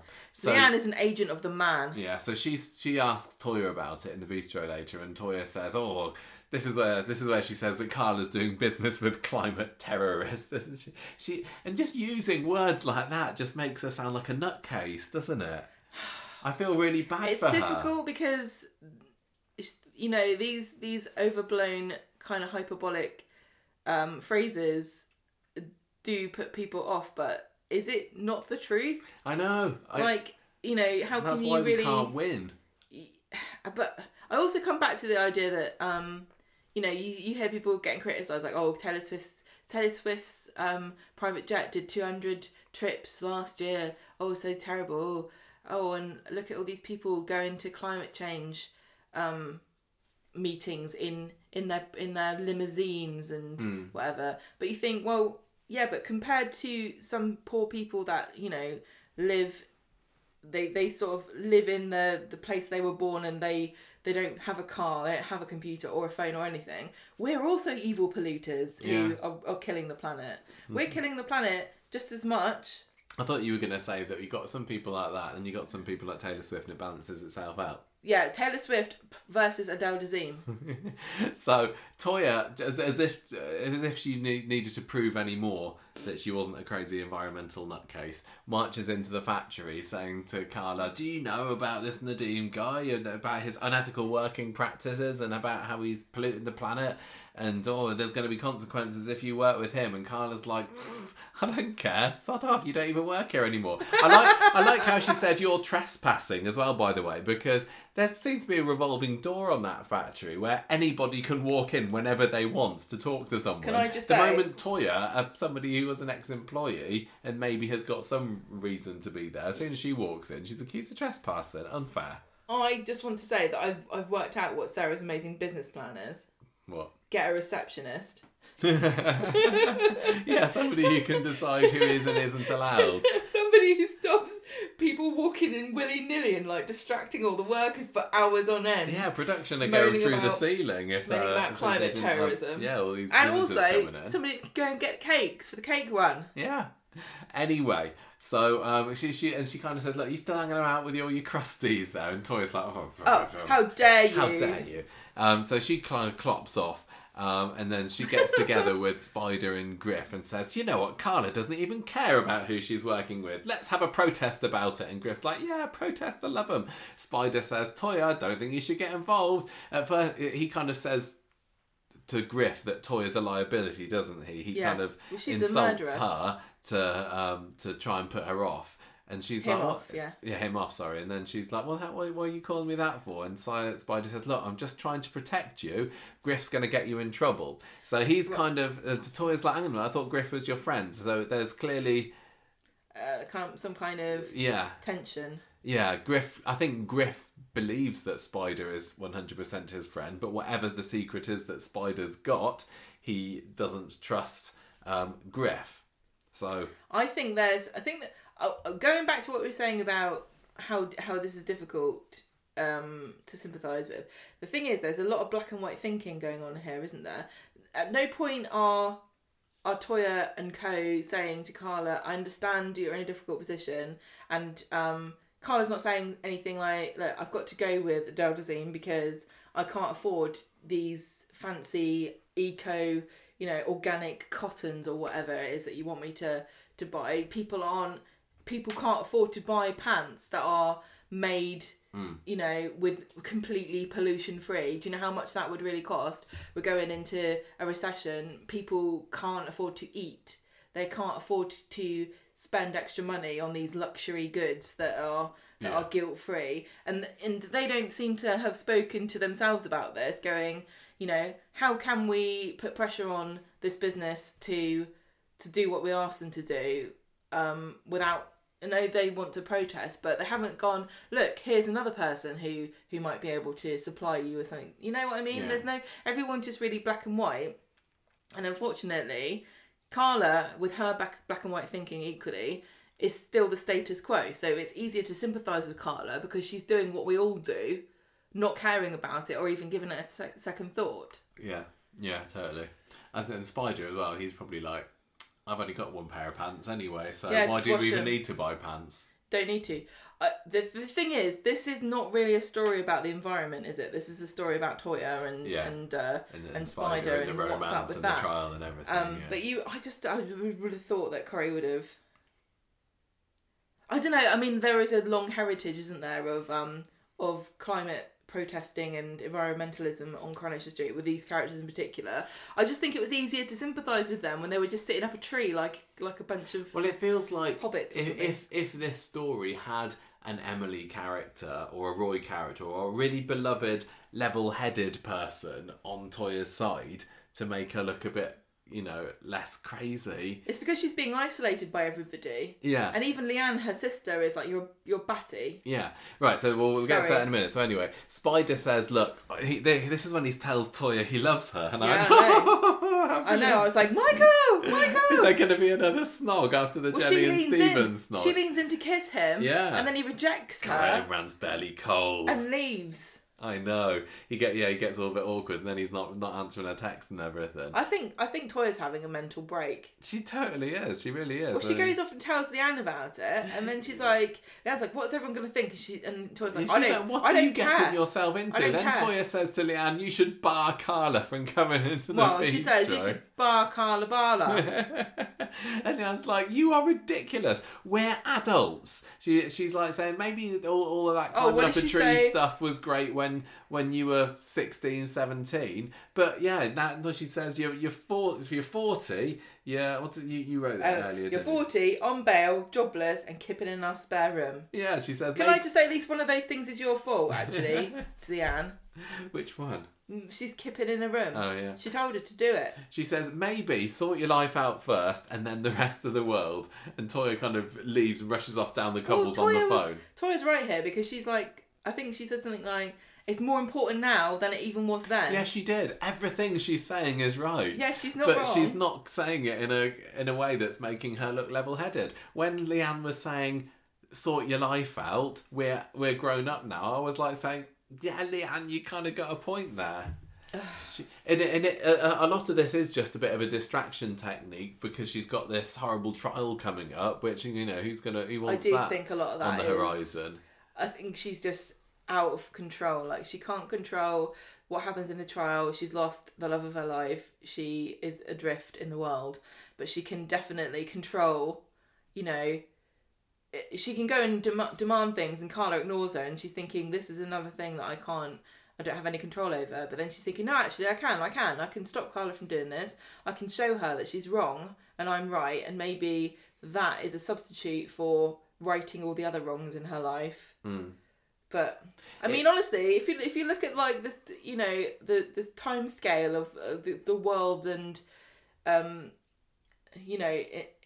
which has been around for billions of years, and you think about how important it is whether Toyah's going to get banged up for killing Imran, or you think about whether it's important that the planet's going to set itself on fire. It's a bit more important that she stops this planet from setting on fire, isn't it? Yeah. Really? Yeah.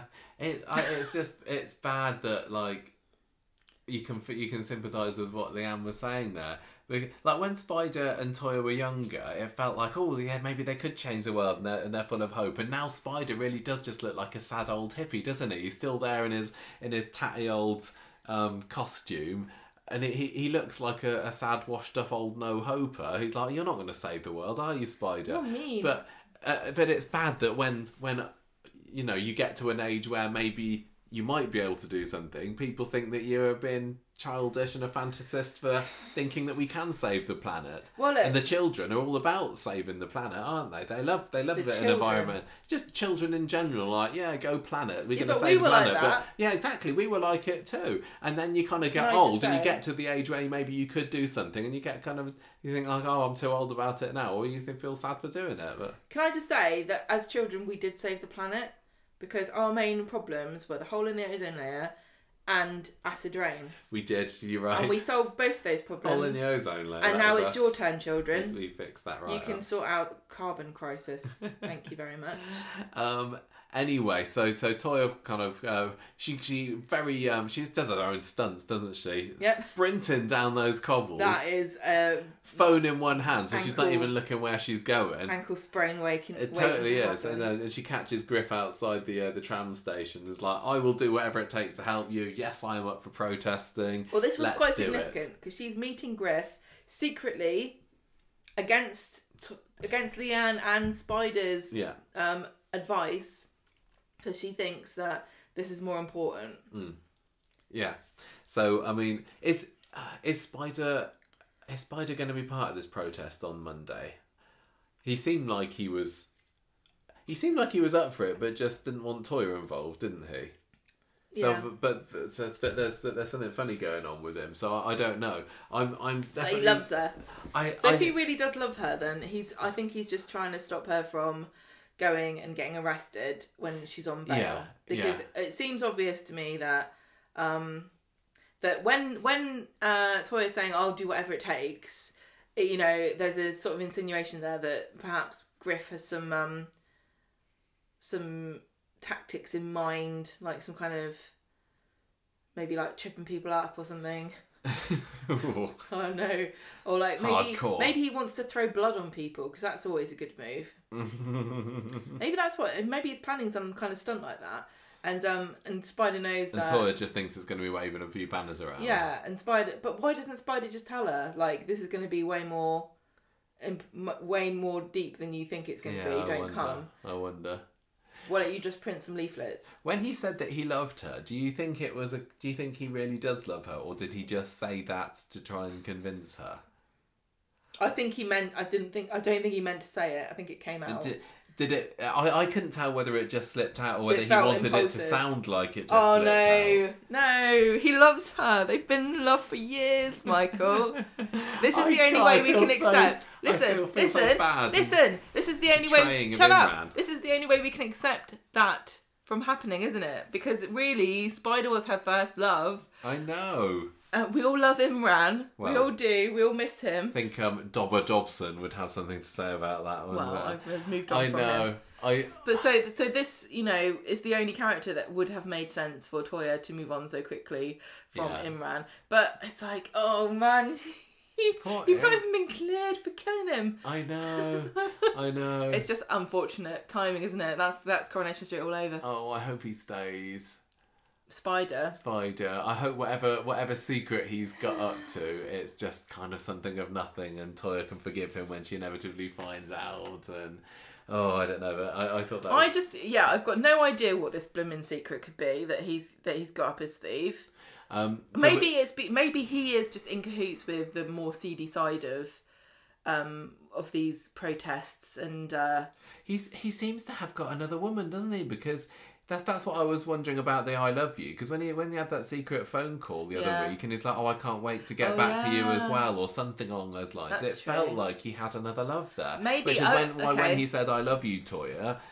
Maybe I didn't know whether he meant it. In love with the King of Protest's daughter, and he doesn't want, and he's fallen out. Princess Protest. Yeah, Princess Protest. He loved her, and now he's fallen out of love with her. But he knows that if he rejects her, then he will be cast out from Protest Kingdom. Yeah. And he wants to stay there because he knows he can do good. So now he's having to juggle 2 women.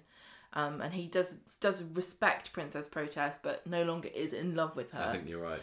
And so he has to let her down gently. But she is vengeful, and she might throw some red paint on him. Okay.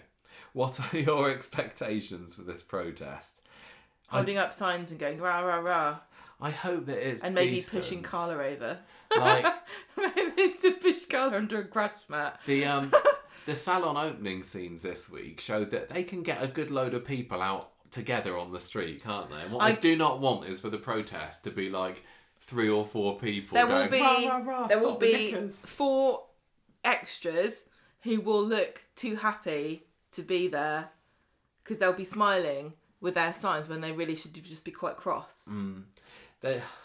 Because they still don't know at the moment when this bloke's coming, do they? They'll be pointing at people. I want them to like set up proper barricades and everything. I want it to be huge. I want it to be but like it Les feels Mis. like it's just gonna I want them to get out and bring out a big not. elephant. It's probably gonna be like really quick and a bit rubbish, and it will just add on to what I was saying, that these group of protesters are made to look a bit pathetic for what they're doing, which is actually very good idea. Roy standing there with his bag in his hand, looking slightly confused. I want Roy to be involved. I want Nina to be involved. I with want a Emily wooden Bishop to spoon. come back down south so that she can do it. Nina with a wooden spoon that says, you can't sit at this table if you're a notorious polluter. I want Leanne to change her mind and realise that supporting her sister is the most important thing, and her to get Maria involved. there going, only allowed to park here if you've got a permit. If Maria's not involved, it's really missing a trick. And I want Sally on the other side going, reasonably priced pants pollute. Get over it. Like that. Pollution is a fact of life. I can only Climate assume, change isn't real. The earth is flat. I think that probably something big will happen there. You that's can going grow to your end own up- concrete. I can only imagine something big is going to happen there that will affect Toya's trial somehow, just to add to the drama. Maybe she'll glue herself to Carla. And then And that'll be a to funny go to the trial. buddy comedy where Carla and Toya have to like negotiate various funny awkward moments, like Carla needs a poo or it's shower time and they're glued to each other. What will happen? Sounds good. Gemma, I have to break this to you. You've got the Stommer storyline. Only one day though. One day And it's the more. birthday. Oh, it's her birthday. How old is she? 18. She's a grown-up now. 28. Monday, Summer comes home from sexy time at the hotel for a big birthday surprise from her gay dads. After the meal... Oh yeah, she's done it, hasn't she? Aaron. She's a woman now. Yeah. After the meal... You're a woman, Summer. After the meal, Billy presents Summer with a letter from Drew. He says, here's a missed opportunity for you. She doesn't know what to do with it. She kind of gets a bit freaked out, and she makes an excuse to slip out, saying that she needs to call Aaron. And later on, Summer's not come back. The dads go hunting. Good dad hunting. Eventually she comes home. She sits with Billy. She admits she hasn't opened the letter yet. She knows it's going to be full of all these dreams, and she's going to let him down.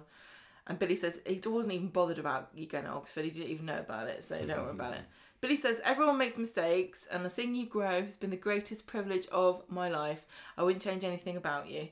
And Drew would say the same, and she's sobbing, but she feels like encouraged by his words. Then the diabetes nurse phones Billy and says, oh, you can have one of them monitors. And he's like, hooray, what another birthday gift. She's not happy about this, especially when she hears that it was Aaron's idea and he organised it behind her back.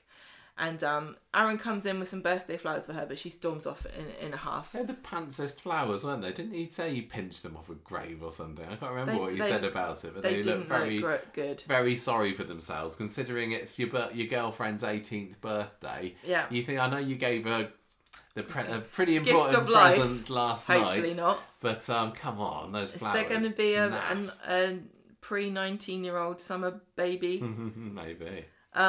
Summer argues with Aaron in the street and sends him off with his flea in his ear. Then she has a cafe meet up with her friends, Asha, Nina and Amy, and they give her a vegan carrot cake. For some reason, Summer's not in the mood. She leaves. Then she reads the letter and it was fairly uninspiring. Well, she meets up with Aaron in Seb's garden later and apologises for being a nightmare and gives him the letter and he reads it out. And it's saying, it doesn't really say much, does it? No, I won't be able to see you grow up. I know that Billy will be a great dad. You're going to grow into a brilliant woman. I'll always be watching over you. It was sweet. It wasn't sweet. It didn't have any revelations in it. It wasn't like... It was, you know... No dark summer Spellman family secret or anything. Your name isn't really Spellman. I was hoping for a... mayonnaise. Summer mayonnaise. I was hoping for a surprise it's such a silly visit name that I changed it. I was hoping for a surprise visit from Granny Spellman.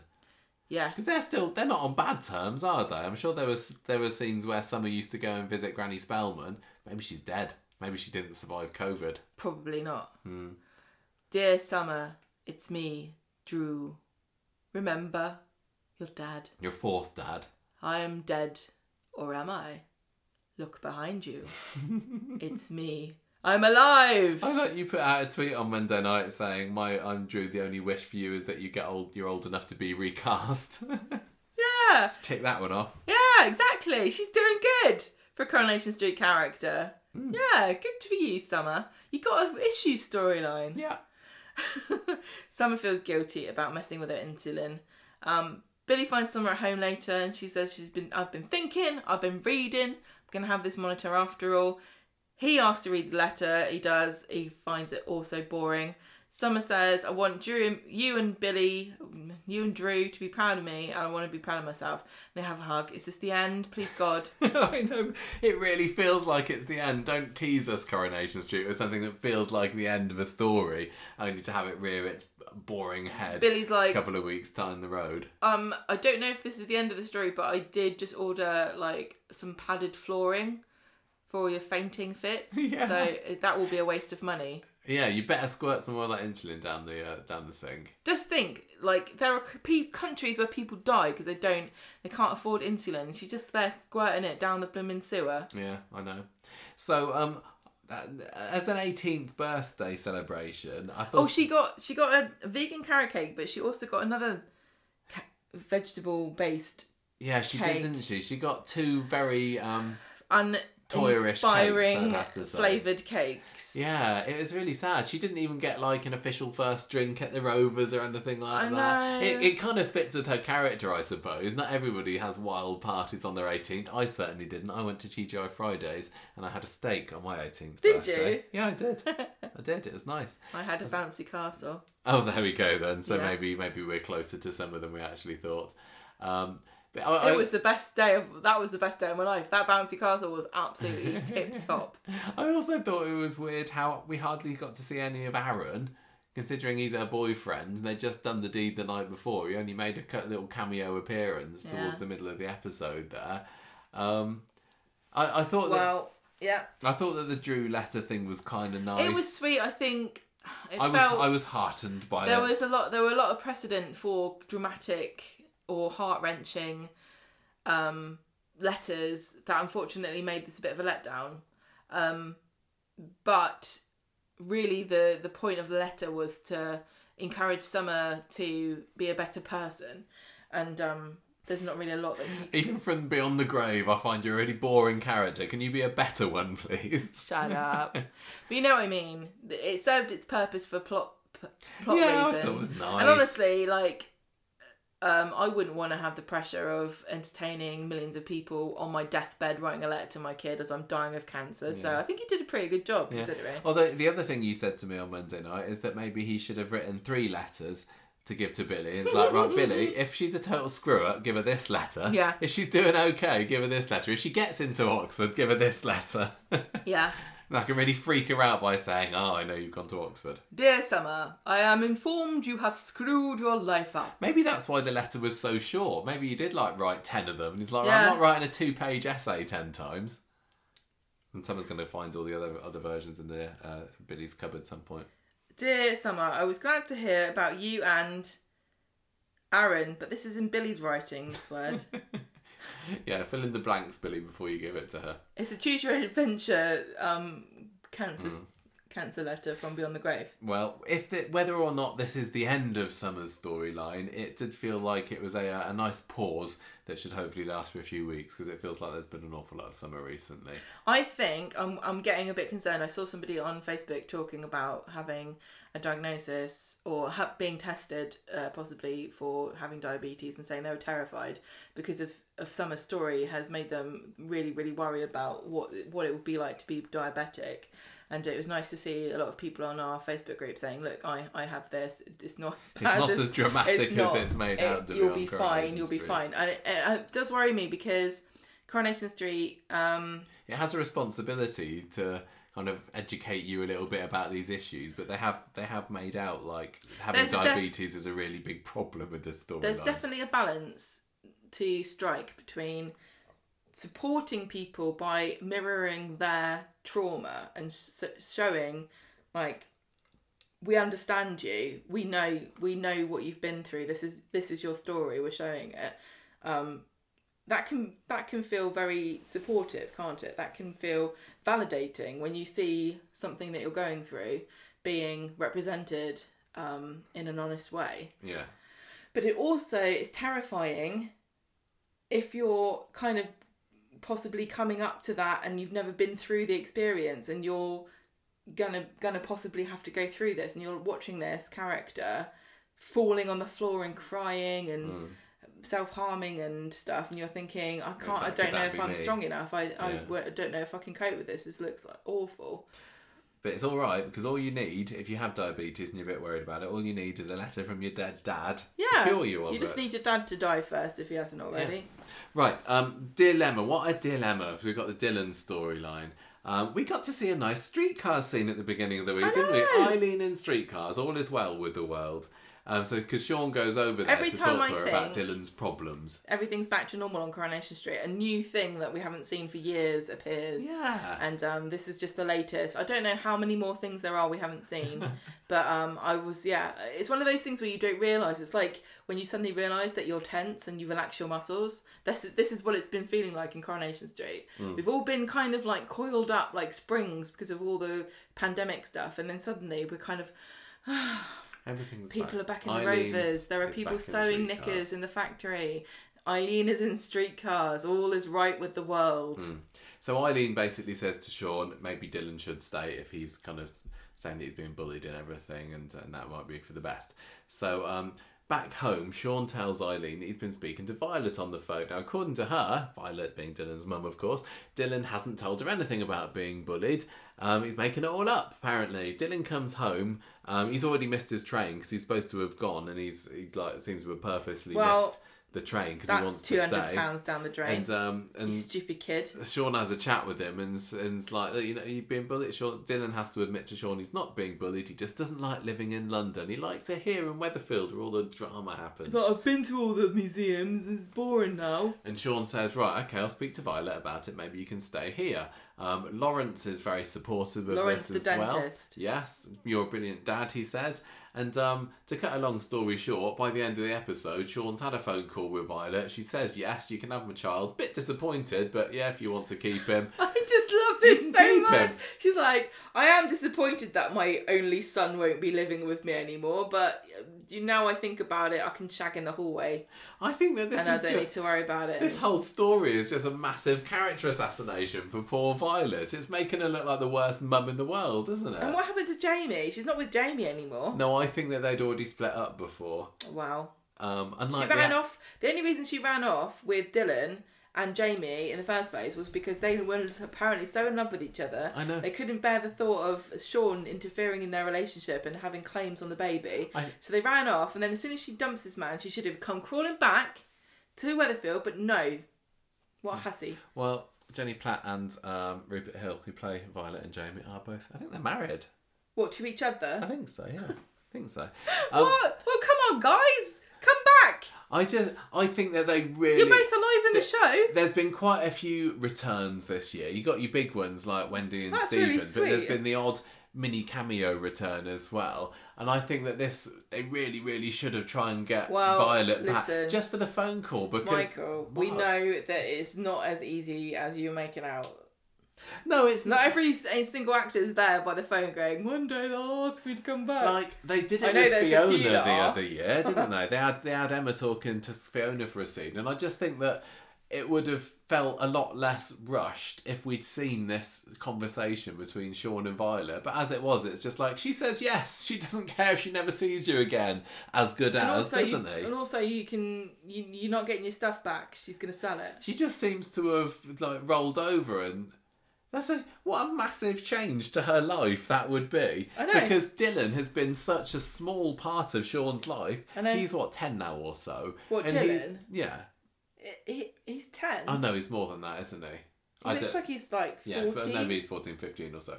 And he's been with Violet literally 99% of his life. Oh, his whole life? Well, he's had a couple of trips to see Sean, is all I'm saying. Yeah, but it's and not now it's like, oh yes, you can stay there forever. Can you imagine giving your child up, who is pretty much you've been single parenting? No, she's right, because there is a cost of living crisis on the horizon.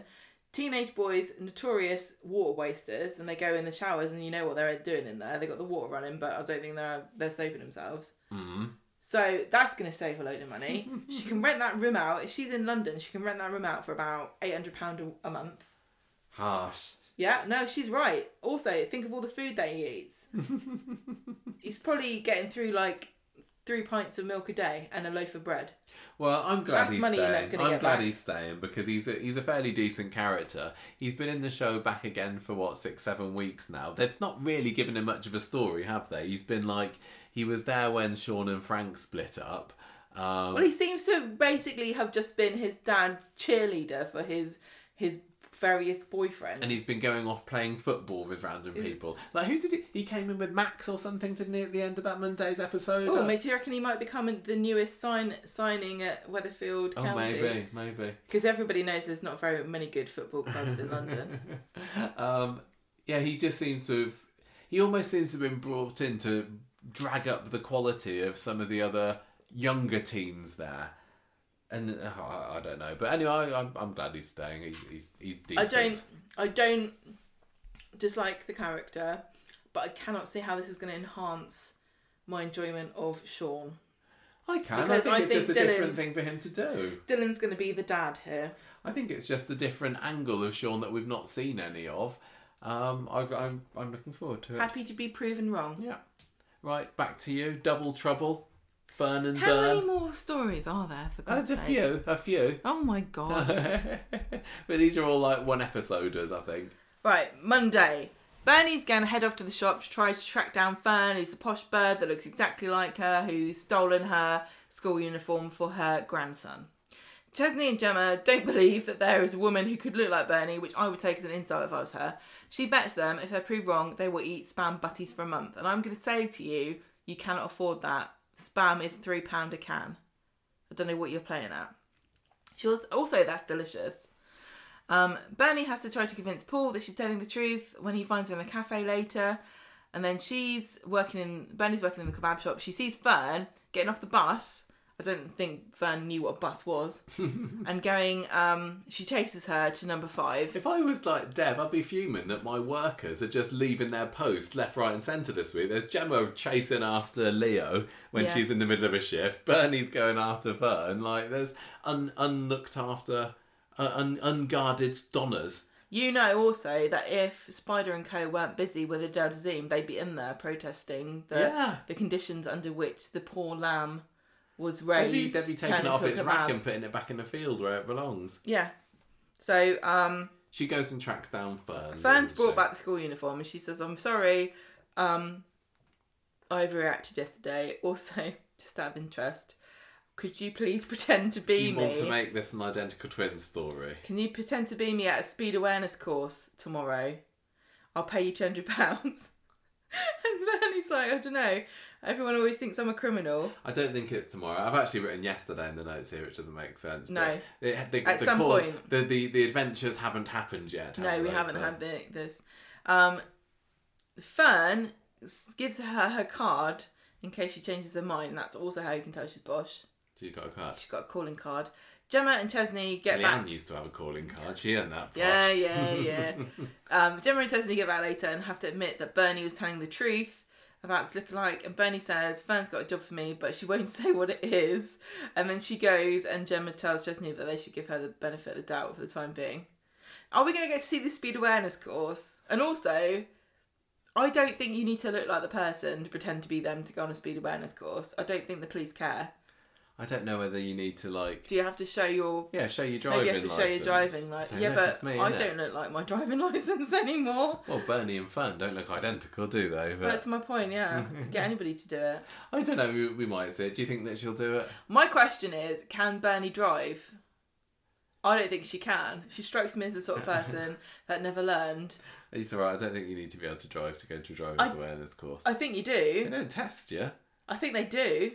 Do you think? I think right, you need now to... we've taught you and showed you all these videos of car crashes and things. Get in this car and drive over there 30 miles an hour without killing anyone, just to prove you've learned a lesson. I think you need to demonstrate some sort of awareness about the various things that I might talk about, which I think Bernie's a loudmouth idiot and she'll probably give herself away. Be like, oh, what's a gearbox? But she wants £200. Is that where you put your braces? It's the beginning of term now anyway, isn't it? So they really need that school. Oh no, they've got a school uniform. It's fine. I hope that we get to see this. This is the kind of twin shenanigan that I was after last week when Fern appeared on the programme. So... Oh, hang on. We should probably explain what a speed awareness course is for people that aren't in this country. Well, the speed awareness course. So in this country, if you're speeding, you can get points on your licence and a fine, can't you? Or you can just not get any points on your licence. And if you get too many points on your licence, you lose your licence. I think... How many are you allowed? Like 3 or something? I don't remember. It's 3 points if you get caught speeding. And if you get 12, you get banned. I don't know. I'm not really sure. But basically, you have to pay money to go on this speed awareness course. And you can only do it once, can't you? No idea. I think the first time you get caught speeding, you can either take your points on your licence or go on this course. And so you avoid the points, but you have to pay more money. And you go on this course and they basically just make you feel like crap for going 35 in a 30 zone or whatever. And tell you, like, you know people could die? Taking photos on your phone when you're driving. Yeah, it's very naughty. But is that why Fern came on the bus to see Bernie? Because she just couldn't trust herself. No, maybe she's not allowed. Maybe you're not allowed to drive until you've been on the speed awareness course. Anyway, hope they have more than that. I'm surprised that we didn't have more of that this week because it felt like it was building up to something. But what we did get on Friday's episode, is the Wendy story. Now, this is another character who kind of came in to do a very, very small role with Abby, but now it finally feels like she's getting a very own story to herself, which surprised me because I didn't expect... I would never have thought that come September... Stephen, Wendy and Spider would still be characters. I thought at least some of them would be little minor ones in for a few weeks, but now she's getting the beginning of her own story. And it looks like there is still something in the air between her and Ken, and Abby is very much in favour of this. Ken comes into the cafe and sees Wendy and invites her... What? Ben Carlo comes into the Thank you. Comes into the cafe and says, do you want to come to a musical that's on in Manchester? And she politely turns him down. And Abby says, Wendy, what's going on between you and Ken then? I thought you were getting on. And Wendy says, look, we're fine. We're not enemies or anything, but we're not exactly friends. I think it'd be a bit weird if we were friends. And there's lots of people around here, like Rita and that wouldn't really like the idea of me hanging around Ken too much. So she goes to pay for a cream horn or whatever it is that she has, but she hasn't got a card with her. Oh no. But Ken... No, she had to pay £12.50 for a cheese pie. Whatever it is she had, yeah. How big was the cheese pie? Huge. Ken comes over because he's all cool and with it, and he bops his phone to pay for it. Didn't know he'd know how to do that. And she says, look, I'm going to pay you back. I'm not going to be in debt to you or anything. So she pops around his house later with the cash for him, and they talk about this musical again. And again, she says, I just don't want to get people's backs up. But before long, he's able to charm her round. Then it kind of turns into all the stuff with the play. Now, throughout the episode, Mary's been going around trying to get people to sign up to this play. Roxana, I can't remember what it was supposed to be. But anyway, Mary's doing some work with the local Amdram Society, and she's getting people to sign up to audition, and it just so happens that back in the day, Wendy was quite into that sort of thing. Mary's thrilled to hear that she's found somebody else to audition for her. Mary also was able to convince Evelyn to sign up for it as well, so I'm sure it's all going to be lots of larks when all of these characters, and probably no other characters, nobody that's not a major character auditions for it. Who's auditioning? Hijinks will ensure. I don't know. I think it's literally Wendy and Evelyn at the moment. I can't remember whether she convinced anyone else. So there probably will be some other people. Ken, maybe. I don't know. Carry on. That's it. That's literally it. They've signed up to be in Mary's play, and it could be a lot of fun. It feels like it's going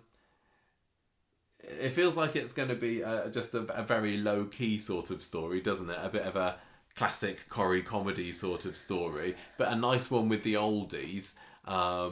Mary sometimes, I'm a bit wary of that she can be a bit OTT, but I love how it's going to be something for Wendy to do. I am kind of interested in this. Yeah, I'm really excited for Wendy to get a storyline. Yeah, it seems like a funny thing and a very traditional Coronation Street thing to do, because right from the very beginning they always used to put on plays and pantos and things, and very traditional, and also quite funny sometimes to see the actors pretending to be bad at acting. Yeah.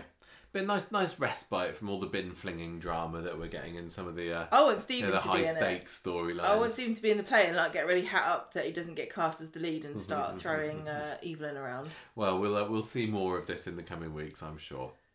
Finally, Sam. Friday, Sam and Hope are all dressed up for the first day at big school, and he's determined to go on the bus, and he goes to post a letter. But he sees Hope's there, and he doesn't want everyone to know that he's going to post something, so he kind of hides it. After school, Sam gets invited to Hope's house for tea, but he says no, so he can post his letter. But Hope's spying on him and sees him doing this. And then Sam and Hope are on the walkie-talkie, and she asks him about the letter, and he lies about it and says it's to do with chess. And she doesn't believe him, and he says if she threatens him if he doesn't tell her what's going on. And he threatens her back because she also has a secret correspondence with this person she's talking to on the internet. Mad dog. Who we still don't know who this is. No, that was 3 or 4 weeks ago that we saw her doing that. This is I totally forgot that even happened. So what the hell is going on? I really hope they're not being groomed, because that's not fun. No, I'm not really interested in the Hope side of it, to be honest. When she started doing that, I was like, I don't need more. Don't need more Dobbs and Stape stuff for the moment. I enjoyed Fizz and Tyrone, but I'm still not as massive a Hope fan as a lot of other Corrie viewers seem to be. So I'm not too fussed about that.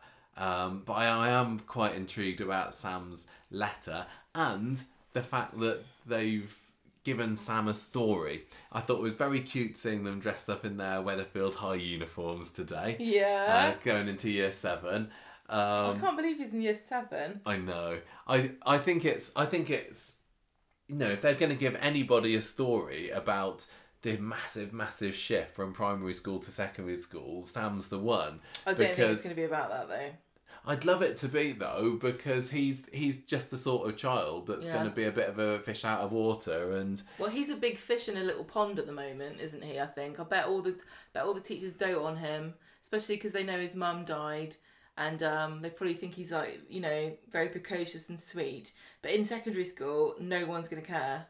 No, they're not. He's going to be surrounded by kids that are smarter than he is. People that are smarter than him maybe, but I think there's going to be an awful lot of nasty children that will prey on him for being a massive He's very geek. Gullible as well. It seems like, totally. He's totally naive and gullible and everything. So I think that, that would be... It seems to me to be quite an obvious story for it to go down, but there is this letter thing as well. The only other thing that I thought of that it could be is it this girl that he was playing chess with back in the spring, the one he had a bit of a crush on. Is he got a bit of it's got to be that, of a pen pal, a bit of a love letter that he's sending? I mean, that's why he wants to do it secretly, because he's a bit shy about it.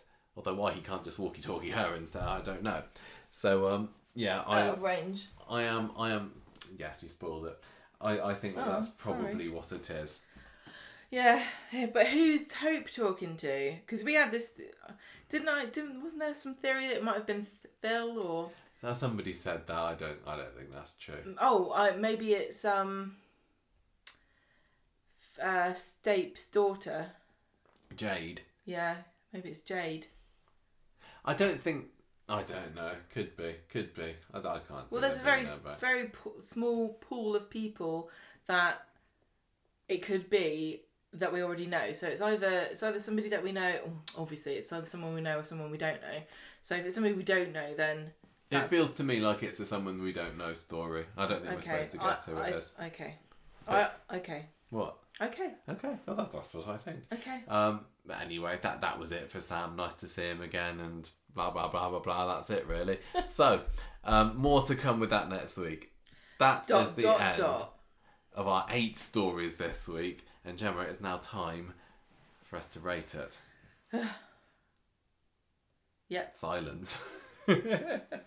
I'm gonna go right in there and say that there wasn't very much that disappointed me on that this week.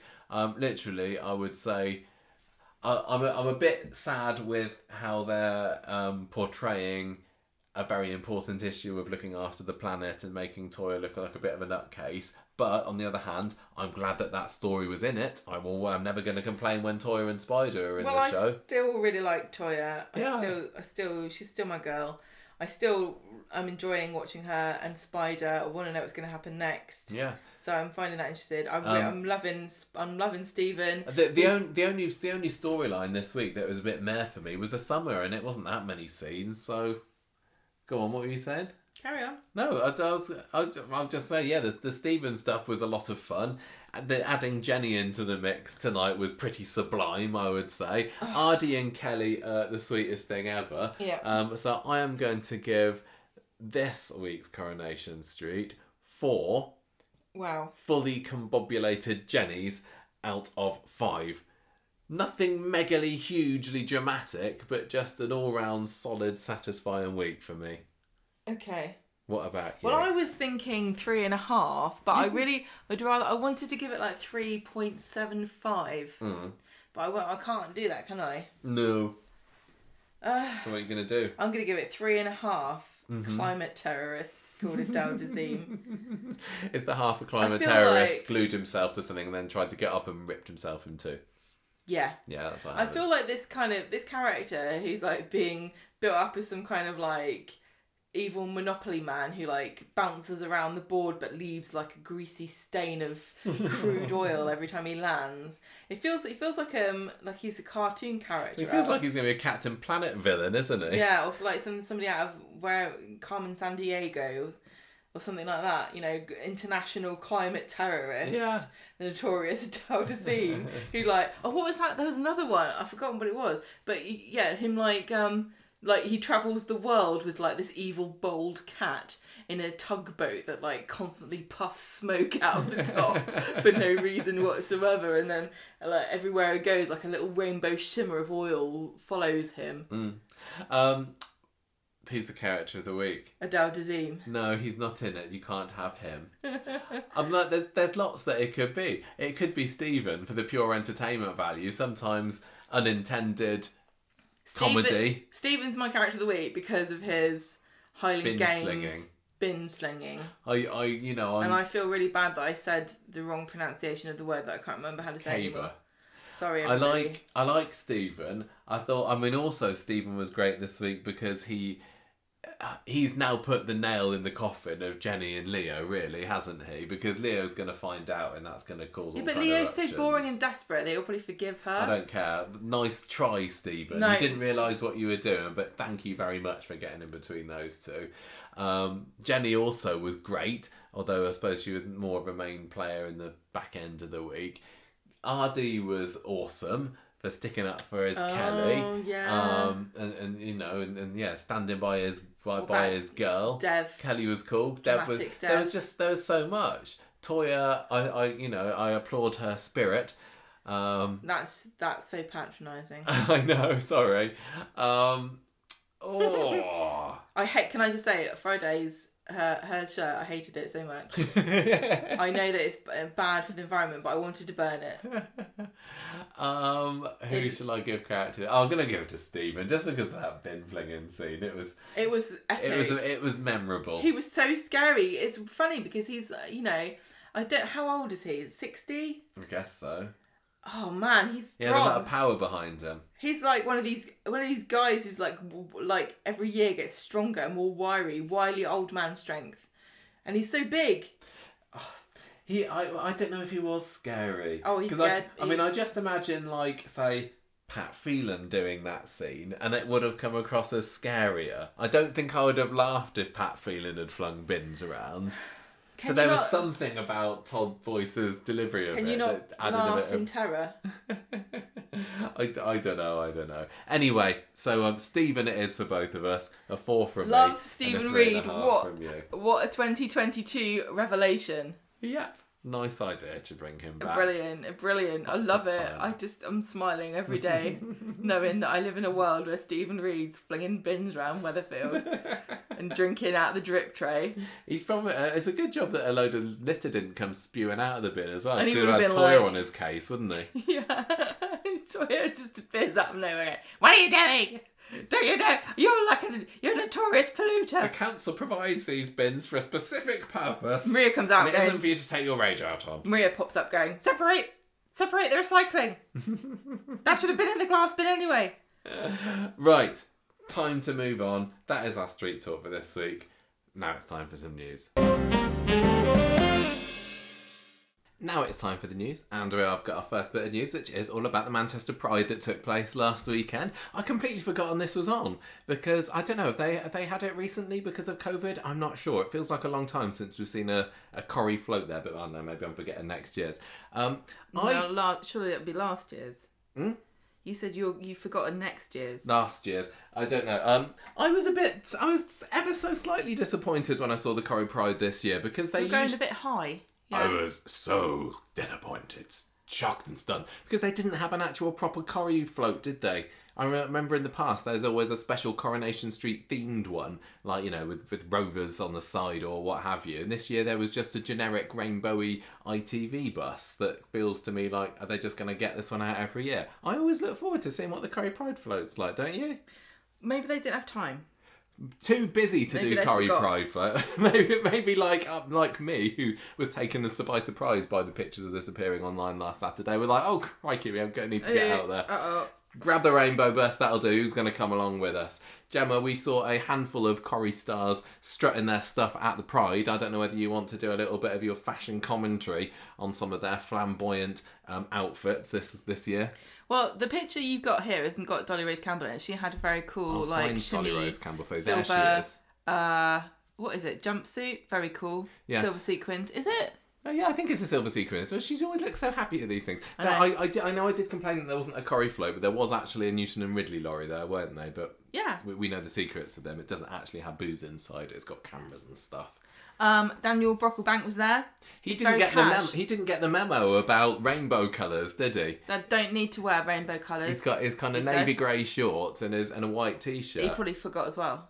Prenger looks quite excited to be there, doesn't she? She's got. I like this. She's got a really. Jodie Prenger. She's got a lovely, flowy summer white and pink, hot pink print dress. Is this a maxi dress? I don't think it is. Well, it's sort of a maxi dress. It doesn't go. I don't know where her feet end. I think she looks very excited to be there. I appreciate her forehead adornments as well. Is it like a little bandeau? Maybe. Jane Hazel Grove is there. She's wearing a fuchsia hot pink and lime green safari print dress. I never would have thought those colours go together. Oh no, they do look cool. Yeah, and yeah, she's got some nice little giraffes at the bottom of that, hasn't she?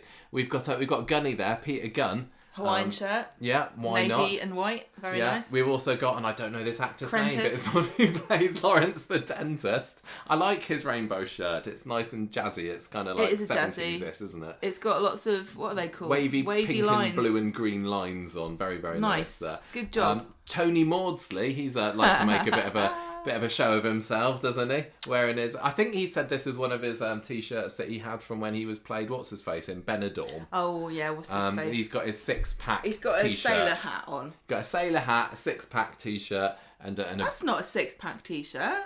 Yes, it is. No, he's not wearing a top. That's what he looks like. Oh, do you reckon? He's dead buff. Oh, okay. Everyone knows this. And there's also Anthony Cotton. Oh, no, he's disappeared off the page. He's not in the picture. He's literally here underneath the loading sign. Oh, I'm sure he looked fabulous. Happy about that. Oh, look, Katie McGlynn was there as well. I don't know whether they let her on with the other Corrie folks, but she's wearing a nice She's got a nice pink outfit. She looks like she's got a recession suit on because half of it's missing.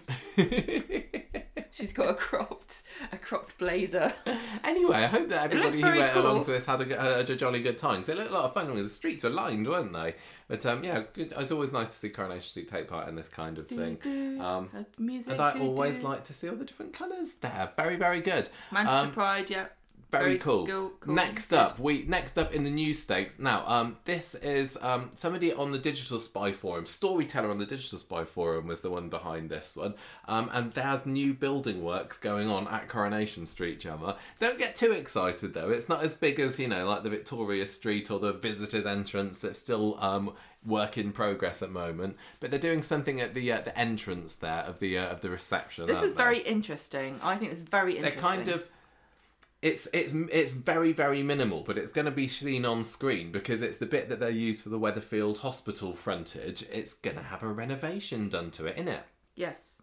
So I've been led to believe by you. It is true. It's true. I don't lie. Look, there's pictures here and everything. So when you go into the Coronation Street building at the moment, there's like a rotating door, and then you get to the receptionist, don't you? And then there's a little side room to the left. It looks like they're expanding their side room area by putting a new lobby in there that extends a couple of metres maybe out of the front of the building. Literally, this isn't even going onto the car park area. It's not making much of a dent at all. So you go in and there's special Star Trek swishy doors that open themselves. Very nice. Cool. And then there's an extra mini little waiting holding room to the side. I'm not taking this personally because this was planned before. Yes, it was. But it feels a bit like the plebs go there. I know. So they can't gawk at all the celebs and go hello to William Roach. So like a couple of weeks ago when we were there, was it like 3 weeks ago today? Or was it 2? I've lost track of time. We were kind of sitting just to the left of the welcome desk, weren't we? And we could see all the William Roach and co come in and say hello to us or ignore us. Sofas, aren't there? Yes. So you can see them coming in and out. Yeah. And maybe there were complaints about the oafs that were sitting there. I don't think that's what it is, but there will be a nice little waiting room for us and I guess other people. If they call it the Michael and Gemma suite, thank you very much. It's very kind of you. But there's also going to be another little waiting area, a bigger waiting area on the right. It's just basically more waiting room, and it's going to kind of go up a little bit and then have some little windows on the top of it. But that's it really. The main reason, one of the main reasons I think that I found behind this is because they wanted to have a weatherproof lobby because there were plans that were put in place last year, I think, and I didn't even know about this until just this past week, for changing the lobby area to make it weatherproof in some way, and so now they're just extending it out a little bit. It means the rain doesn't get in. It just not you don't have a wet receptionist having a roof, making a building? I think it just means that the way it is, if you're sitting at the front desk, maybe the rain comes in a little bit, for it has been known to rain in Manchester from time to time. And then now it's going to be all lovely and dry for them. Weatherproof lobby. I mean, who's making lobbies that aren't weatherproof? People back in the medieval days of about 6-7 years ago when they moved to Media City. Now, Gemma, put glass on the windows. We will have to mourn the loss of 6 ornamental trees outside of the waiting area, but there has been recommendations that they plant some more, and in fact I think they may be moving them, but that's literally the only. It is so regrettable. Officially regrettable. Yes, according to the planning, it is regrettable that it's happening. So I don't know. This is how are you enjoying this news, everybody? It means something to us because we've been there. Yeah. I don't know. They may have to move Hilda Bugden as well. Well, that's also regrettable. Did we say that when we went to the set? I don't even know whether we mentioned this. You know the Hilda Bugden statue, the big painted bee that looks like Hilda Ogden that was done for all the other bees a few years ago? She got a sheet over a plastic sheeting when we were there, didn't she? Tarpaulin. And nobody seemed to know why when we asked them. So hopefully she's okay. But yeah, she's going to have to buzz forward a little bit. And anyway, this is happening. The full approval was granted on the 13th of July. It's only just been noticed now by the fans, and I for one look forward to visiting the set in the future and being able to go through those revolving doors and be shoved into a waiting room. What are they doing with those trees? Replanting. Can we have one? Can we have one that of would be pretty awesome. This is a Coronation Street tree, and everyone will be like, "That's really." I think that they stupid. should give them out to the 6 biggest Coronation Street fans. I don't think we'd get one. We totally would get one. We'd oh, make what, a case. physically big? Yeah, okay. I also saw when I was... Because you can get all of this on the Trafford website, the trafford.gov.uk website. And there was also plans for some flagpoles, but I think they're up there now already. So they've got 6 temporary flagpoles outside the entrance. That's amazing. And 2 permanent advertising flags to go outside the front of the studios. And I think we saw those flags. It's a Union Jack on, but or is it an ITV symbol? I can't remember. Anyway, there's a Union Jack there. Yeah, I think that's what it was. But the temporary flags are only allowed to be up for a maximum of 30 days per year. What's the point of that? I'm a bit disappointed that they didn't choose one of their days, the one that we went there. They could have flag? Well, just a welcome us flag. You know, Michael, Conversation Street flag. They could have flown for our visit there. They could email us and we'll send them a high res Photoshop document of our exactly. logo, PSD so they can print it out. Yeah. And then if they only need it 30 days a year, we can have it the rest of the time. Well, all I can say is I hope that they've got some flipping amazing things happening for 30 other days of the year. Or maybe they've run out. Maybe they've already done 30 days this year and they're like, oh, Michael and Gemma are coming, we need to put up a flag, but we're not allowed. You've gone mad. Maybe when they open the new bit of the set, not, the new bit of the Welcome Visitor Centre thing, they'll put some flags out there. This is like the best news ever this week. I'm personally finding this very interesting. How about you, listeners?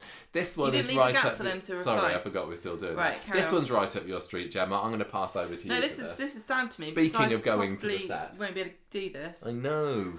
This is Coronation Street is coming to real life. Everybody. Are they going to be chucking all the visitors down the sinkholes? Yes. Are they going to be having a fake gun? Are they going to be throwing them down the sewers? Dressing them up as a Morticia, seeing which one gets shot first when they're trying to get Leanne. No, that's not what it is at all. At the Corrie Tour in October, and here's a quote. Boil your cauldrons, that's wrong. Prepare your carving knives and dust off those old bed sheets as Halloween is coming to Coronation Street the tour. Scary face. You don't boil cauldrons, you boil things in them. What amateur wrote this? Don't be so cruel to the lovely people at the Coronation Sorry, Street but they don't understand witchcraft. It's a serious thing. It's not to be joked about and laughed over. Carry on. If you don't understand, don't even talk about it. Who qualified you to talk about witchcraft on Twitter? Anyway, new for 2022, Coronation Street will see the street come to life like never before. What is that? Oh, it's a candle. Candle emoji. Candle emoji. Not only will we be giving the street a spooky makeover, but during your visit, you'll be revisiting ghosts of Storyline's past. Skull emoji. In our special edition tour. Or like that, special edition tour. We will take you over 60 years of villains, death and destruction on the nation's favourite street. Bat emoji. Scared? You best be. Book now. Coffin emoji. Nice. I want to go so bad. So did they do this on the new Corrie Tour before? Or is this the first time in Media City? Because I know they had a Halloween special Coronation Street thing back in Key Street. Because I think that's the one that Richard Hillman, Brian Capron went and did some talks at, didn't they? I wonder whether they'll have any special guests of this, because I don't know whether the Coronation Street Star Tours have announced if they're going any further than September. So I'm thinking maybe this is the Star Tours for October. Well, will it just be the weekend? Will it be all October? I'm not sure. I think of some very cool people that I'd like to see. Me too. I'd love to be able to do this. We've already done the Coronation Street tour twice in 2022. I think it would be lovely to be able to go there. Maybe, I don't know when this new bit of the set, the Visitors Centre, I don't know what I'm calling it, is being set up. So maybe if they coincide the Visitors Centre with Coronation Street, we might be able to make it a third trip up for the year. If we book the names, we have to do them under a fake alias. Anyway, that all looks cool. I hope that some of the listeners are going to be going off to see that, even if we may not be. Let us know what you think and make sure you take lots of photos and show us, because I love all that kind of stuff. Why do they do this to me? It's not fair. Finally, Gemma. Yes. Now, don't get too excited, because this is only a rumour so far. What? But we may be getting some Helen Flanagan news coming up in 2023. No, she's not up the duff again. She is rumoured to be taking part in the All-Stars edition of I'm a Celebrity next year. So getting all the famousest people off I'm a Celebrity, sticking them out in a jungle or a no, it's not a jungle. I can't remember where it is somewhere. Is it a castle in Wales? Is it No. Phil's I don't house? think they're doing that. I don't think they're doing Phil's house in Wales for I'm a Celeb this year. I don't know. So it's probably true, isn't it? These things are usually a case of no smoke without fire. So watch this space. Helen Flanagan may be making a triumphant return to the the Conversation Street cabin section next year. Make sure you keep voting for her to do all the horrible tasks. And that's it for the news this week. Let's move on to the feedback section. Feedback time, and we haven't got much feedback this week. I think everyone's just kind of recovering from the mass onslaught of feedback we received over the past few weeks, but we got a little bit, of course, and even a new iTunes review as well. But first, we have of course got to say what people thought about last week's Coronation Street, and the average score was 3.5. Nice round score there. And I think, we might have even scored last week 3.5 as well. Fiona voted it 3 Biscoffs and a Vinci. Judith gave it 3.5 sanctimoniously judged neighbours haranguing stew in the street. And Heather was my pick of the week with 4 out of 5 famously frothy Michaels, which is a reference to something that appeared in our video on the tour at the Costas. So I appreciated that quite a lot. It wasn't a Corrie reference at all. It was a Michael reference. And I'm always up for those. Wasn't it nice not to have the Stu and Yasmin storyline this week? I was literally just thinking, like, how quickly I forget. Because I was like, oh, yeah. Yeah. I remember. And that took up so much time last week as well. And it wasn't necessarily a bad story. We were quite invested in, like, what's the truth behind this Charlie murder and everything. But I think if any of that story had crept into this week, it would have pulled my score down a little bit. Yeah. Well, it's going to rear its head again soon, isn't it? But that was a good week this week. Right, as I said, we have got a new iTunes review. Gemma, would you like to read this one out, please? It was a 5-star review, you'll be pleased to know. Hooray! Lucky Sederaland says, hi, just a middle problem past, aged American guy. Have loved Corrie for many years and just found this podcast, and I've listened to a few episodes and really enjoy the wit and banter. Found it interesting, a great street talk conversation. For me, it really expands the show. Thank you. Thank you very much. That's nice. Oh no, I mean, that's very kind. After only a few episodes as well, we can have you. We've won you over. Good job you didn't listen to the bad episodes of the podcast. Yeah, there are some really bad ones. You can stop listening to it now. There are some definite 1-star episodes. Thank you very much. That was awesome of you to review that. Don't forget, if you want to support us, you can leave us a review on iTunes or join our Patreon. You can do that. Now is the perfect time to join. Beginning of the month, you get a whole month's worth of goodness. Yeah. For your cash. Yeah, it's brilliant. If you sign up to a year subscription, you get a water bottle. We've still got some water bottles left over. Celebrity water bottles I've seen on Coronation Street. Yes, indeed. I would also like to say a big thank you to Emma, who sent us a wonderful email this week. Now Emma's she has taken up the challenge of reviewing. I noticed that she did one podcast. episode. She has gone back and listened to episode 1 of the podcast, which you can still get on the Podbean app and on our blog, conversationstreet.podbean.com. But she has taken to making copious notes about each episode. And episode 1 was only half an hour long, and she still managed to fill a page of A4 Times New Roman of it, didn't she? I think. Thank you, Emma. It was really lovely to quotes hear from the opinions. episode, mostly funny things that Gemma has said. She's put some what were the stories we talked about, what were some of the predictions we made of it, what was the news that we talked about in the cabin segment. It was really cool rereading that. So Emma, that's awesome. I mean, I'm not going to ask you to carry on the job for the rest of the 537 episodes, but you can if you want. It was really good fun. It was a lot of fun. A walk down memory lane. Thank you very, very much for doing that. Yeah. Right, Gemma, I will let you read Rebecca's feedback for this Why week. is it so small? I'm just sorry. I can't read tiny writing. I just didn't zoom it in. There you go. Oh, now I need to scroll down. Well, you give it to me and it's like the most tiny thing I've ever seen. There we go. What did Rebecca have to say about last week's Corrie? Right, finally I can read Rebecca's stuff. Thanks, Michael. Rebecca says, at the start of the week, I wasn't sure about the RD and Kelly getting engaged just for the quiz, but by the end of the week, they're grown on me. However, I feel they won't stay together for long. RD riding Ash's pink princess bike had me howling with laughter so much, and I did like the idea of them losing their virginity to each other. Though I assume Kelly, rude, being a bad girl, had already done it. However, I was wrong. Bad girls are always losing their virginity, aren't they? Then, yeah, naughty. I completely agree with Asha being angry that Ardy had given Kelly Sunita's engagement ring, especially as Kelly was the one who sent the pictures of Asha flashing Corey. True. I don't think Dev will be happy either. I predict they won't get married, although it won't be through a lack of Kelly or Ardy trying. I also think there might be a 50% chance that Kelly might be pregnant, especially if Ardy uses his condom from year 8. Oh, bless him.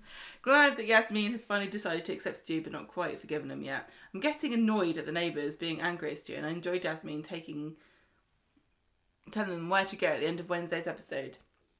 I'm starting to think Lucy might be the one who killed Charlie, but I'm also not ruling out Bridget either. I don't think it's Bridget. Bridget seems to be ever so slightly coming round to Stu's point of view. It's Lennox or Lucy, isn't it? Poor Bridget and Lucy, like, just because they're the only characters have been cast into this storyline that are new, it's like, well, it's one of them. Yeah. Rebecca says, the Bernie story with her evil twin, to quote Joseph, seems like fun. I love Bernie giving Gemma and Paul half-price prima donna vouchers, but only when Bernie was working. Hilarious. I think that Fern might end up being Bernie's biological twin, as Gemma and Paul are twins, and obviously the Quads are. Maybe it runs in the Winter family. Interesting I think theory. they've said it does run in the Winter family. I'm pretty sure it obviously it is does. canon. I also enjoy Bernie thinking Dev was asking her for something else when he wanted her to just be his cleaner. Look, Stephen is so annoying, and I'm glad Carla doesn't trust him. Sarah's also being annoying as well, simpering away to Stephen. Glad that Shona can see through Sarah as well, and her and Carla should team up. Loved Carla and Peter Ken scene in Underworld, except the fact that Carla backed down over Stephen. She should learn to trust her gut. The Silk story was stupid. I'm wondering if Stephen will try to buy his way into the 50 Centres to get some more shares. Yeah, I don't know whether he's kind of given up on the factory now, because like there's only so much that you can try and get Sarah to get money when she hasn't got it, and is the Rovers his change of target now? It's his Fort Knox. Yeah, look out, Dev! He'll be coming on to you next. He's going to be seducing Evelyn. Yeah. I'm going to bet that either Kelly or Summer will get pregnant, that if on Monday that Summer reveals that she did sleep with Aaron, I'm wondering if Aaron telling Billy that he should ring the nurse up was a small hint about the nurse offering Summer the arm blood monitor.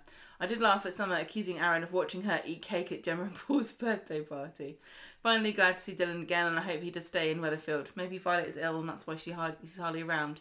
I also found the Sean and Lawrence scenes cute, but wonder if Todd is going to be brought into this story. Character week as Ardy is just so sweet, and I love that he thinks he's found someone as cool as Kelly. I give this week 3.5 Asha Princess Bikes out of 5. Lovely. Thank you very much. Wow, those interesting theories there. Yeah, Todd definitely seems to be... he seems to have a quiet opinion about Sean and Lawrence together, and it's still to be seen what exactly that is. How is... who's going to be the next pregnant Coronation Street character? That's my question. Yeah, because we've not... There isn't anybody pregnant. No, Abby was the last one to give birth, yeah, wasn't she? and we didn't even know she was pregnant, and neither did she. So that was I kind of like the idea of them giving it a rest for the moment. We don't need a permanently, don't need a pregnant person permanently on the screen. Well, I'm like thinking there's quite a few options there that would be quite interesting. Toya. I was going to say, when Spiders, Mega... Or maybe, when did Imran die? Like May? Toya ain't pregnant.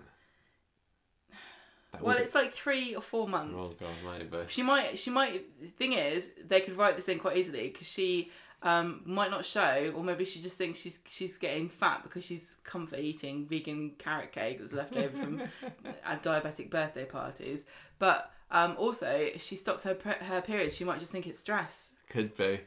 And then she could end up being in the mother and baby unit where Fizz was. That would be so bittersweet, wouldn't it? If she does end up with Imran's baby. But then it would kind of mean that she would always be in Alfie's life, because she'd have Alfie's half brother. Yeah.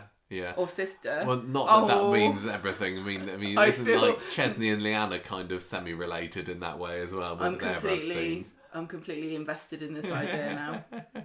Well, I mean, I don't know. Sarah and Adam still, have they stopped rotting now? I was thinking about this earlier. I was thinking they were trying for a baby, and then they gave out because they were really bored of themselves. What about Fizz? No, I don't. I think they've got enough kids now. Well, that never stopped anybody. I mean, what about somebody like Daisy and Daniel? I know. There's a lot more. I do like Daisy and Daniel. I don't want them to be ruined by a kid. I don't know. My students like Daisy. Listen, this is the thing, right? You say ruined by a kid, but some characters it would actually make them more interesting. Like if Toya had a baby, I really think I'm rooting for this now. I'm writing this in. She's the person that I'd like to have a baby the most, I think. Or would that just kind of, her thing is that she can't have a baby. Why can't they just stick with that? I don't think that's her thing. Oh, I just want Elsie to come back, really. I know. Right, Nancy's email is next. In fact, it's our final email of the night. She says she loved all the questions that Ardy and Kelly were being asked at the couples competition, and I wonder who will win the trip. I wonder. Ardy's wedding proposal was beautiful too. Does remind me of the Norris and Mary story though. Dev and Asher will need to readjust their opinions of Kelly. I couldn't believe Dev, Bernie, Elaine and Tim wanting Stu to leave the street. Must have been a surprise for Yasmin to see Tim join them since he seemed to be so supportive of Yasmin. She, Alia and Zidane were wonderful defending Stu. I hope Yasmin keeps it up. My theory is that Lennox was having an affair with Charlie. He killed her when he found that Stu was also having an affair with her. Can I just say, this besmirching of the character of Charlie has to stop here. This poor innocent woman was murdered. This is just typical of society. What was she wearing? That's the question, isn't it? We're all asking. What was she wearing to make herself get murdered? Who was she knocking about with? I think we're besmirching the character of Lennox. He just had a little affair. I know. Everyone's like, he must be a bent copper. Yeah, exactly. It is, isn't it? They're different.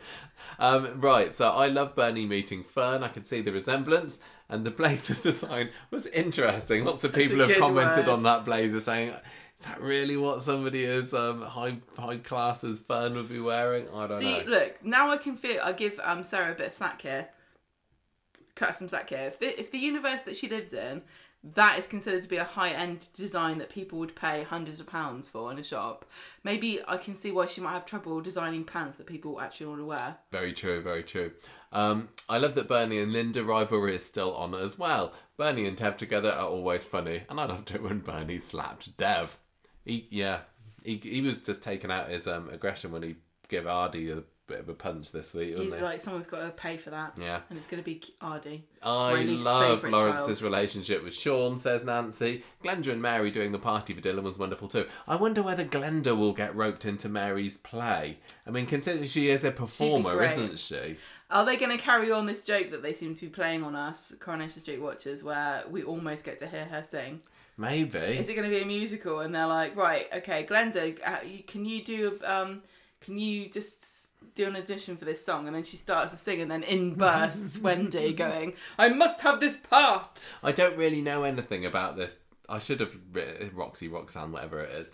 Like, they seem to just be recruiting old people at the moment for it. So I don't know about Glenda, but I don't know if this is a real play or. I tried to do a bit of Googling of it earlier and I couldn't. What was the name of it, though? I can't remember whether it was Roxanne or Roxana or. I thought it was Roxana, because Roxanne is obviously a sort of famous story, isn't it? That is it. Yes, it is. I don't know. It's the guy with the big nose. Oh, okay. I don't know. It was a Steve Martin film. Fine, okay. Anyway, I think Glenda was much missed this week, so I hope that she'll return to Coronation Street soon. Nancy continues. I loved it when Glenda and Mary were singing together as they crossed the street, and Dylan may leave, but he will make a quick return. Also, speaking about storylines that we forgot were ever happening, but made such an impression on us last week, Steve is going to be in big trouble with Tracy. Yes, that's right, we have been through another week of Coronation Street this week, where they are no further with that tiling storyline. At this stage, they're going to be adding bloody solar panels on it. Might as well. Yeah, I want Stephen to go mad on the scaffolding. I want him to start tearing it down and smashing up the street. No, I want him to like scuttle up the side of it like Quasimodo in Notre Dame. What's that movie? Yeah, Hunchback of Notre Dame. Kind of swing around a little bit. Scuttle up the side and hunch on the top like a gargoyle. And start flinging tiles at people. I think he should scuttle up there and jump on top of the Rovers just to like lay claim on it and say, this is mine now. I'm going to wee down the chimney and now it's mine. Nancy gave last week's Coronation Street 3.5 Gina Uno blazes out of 5. Very nice. And the character of the week was Ardy, of course. Thank you, everybody, for listening. That's it for feedback. So if you thought that was a little bit short, then you know what you need to do. Email us at conversationstreet@gmail.com by this time next week, and we will read yours out. Probably. And if you're listening to this and you're thinking, another great podcast over, now what will I do? And you're not on our Patreon. Stop advertising our Patreon, We need to recoup our money from all of the exciting things that we did in Manchester. The kitty's very low. We are in a bit of a Stephen Reed position with our Patreon funds at the moment. If anyone's got any great underwear ideas for us, we could do that. Could be would anyone buy Conversation Street knickers? Yeah. If you don't, we'll throw a bin at you.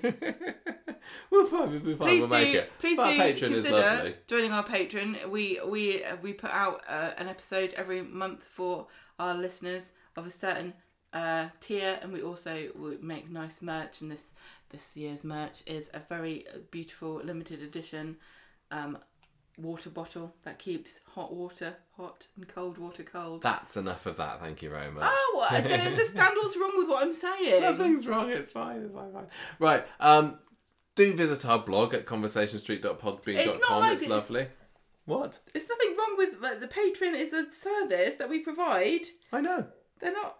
No, it's fine. I don't mind. I just wanted to say the other things. Also, I just want to say thank you very much to everybody that has donated to our Just Giving. I think we've come to an end with that really now. Well, yeah, we got Rebecca give us a donation this week, didn't we? This one wasn't there last week. $25, yeah. Andy, Charlie, Claire. So we are now at £626 for the Trussell Trust. Thank you, everybody. That was very proud of you guys for donating to that very good cause. And what better way to celebrate 10 years podcasting than with a nice little charity donation. Indeed. That is it. Instagram, follow us there. It's lovely. Go to our Twitter. We're at Conversations. Like Michael's core emojis that he's going to upload tomorrow. I am going to put some core emojis up tomorrow. Very true. We are on Facebook. We're on YouTube. We're on Patreon, as Gemma has said. And that's it. Don't talk about the Patreon. That's it. Anything else, Gemma, to add? Believe in yourself and you can achieve anything. There we go. Fine words. Goodbye, everybody. The music for this episode came from podcastthemes.com.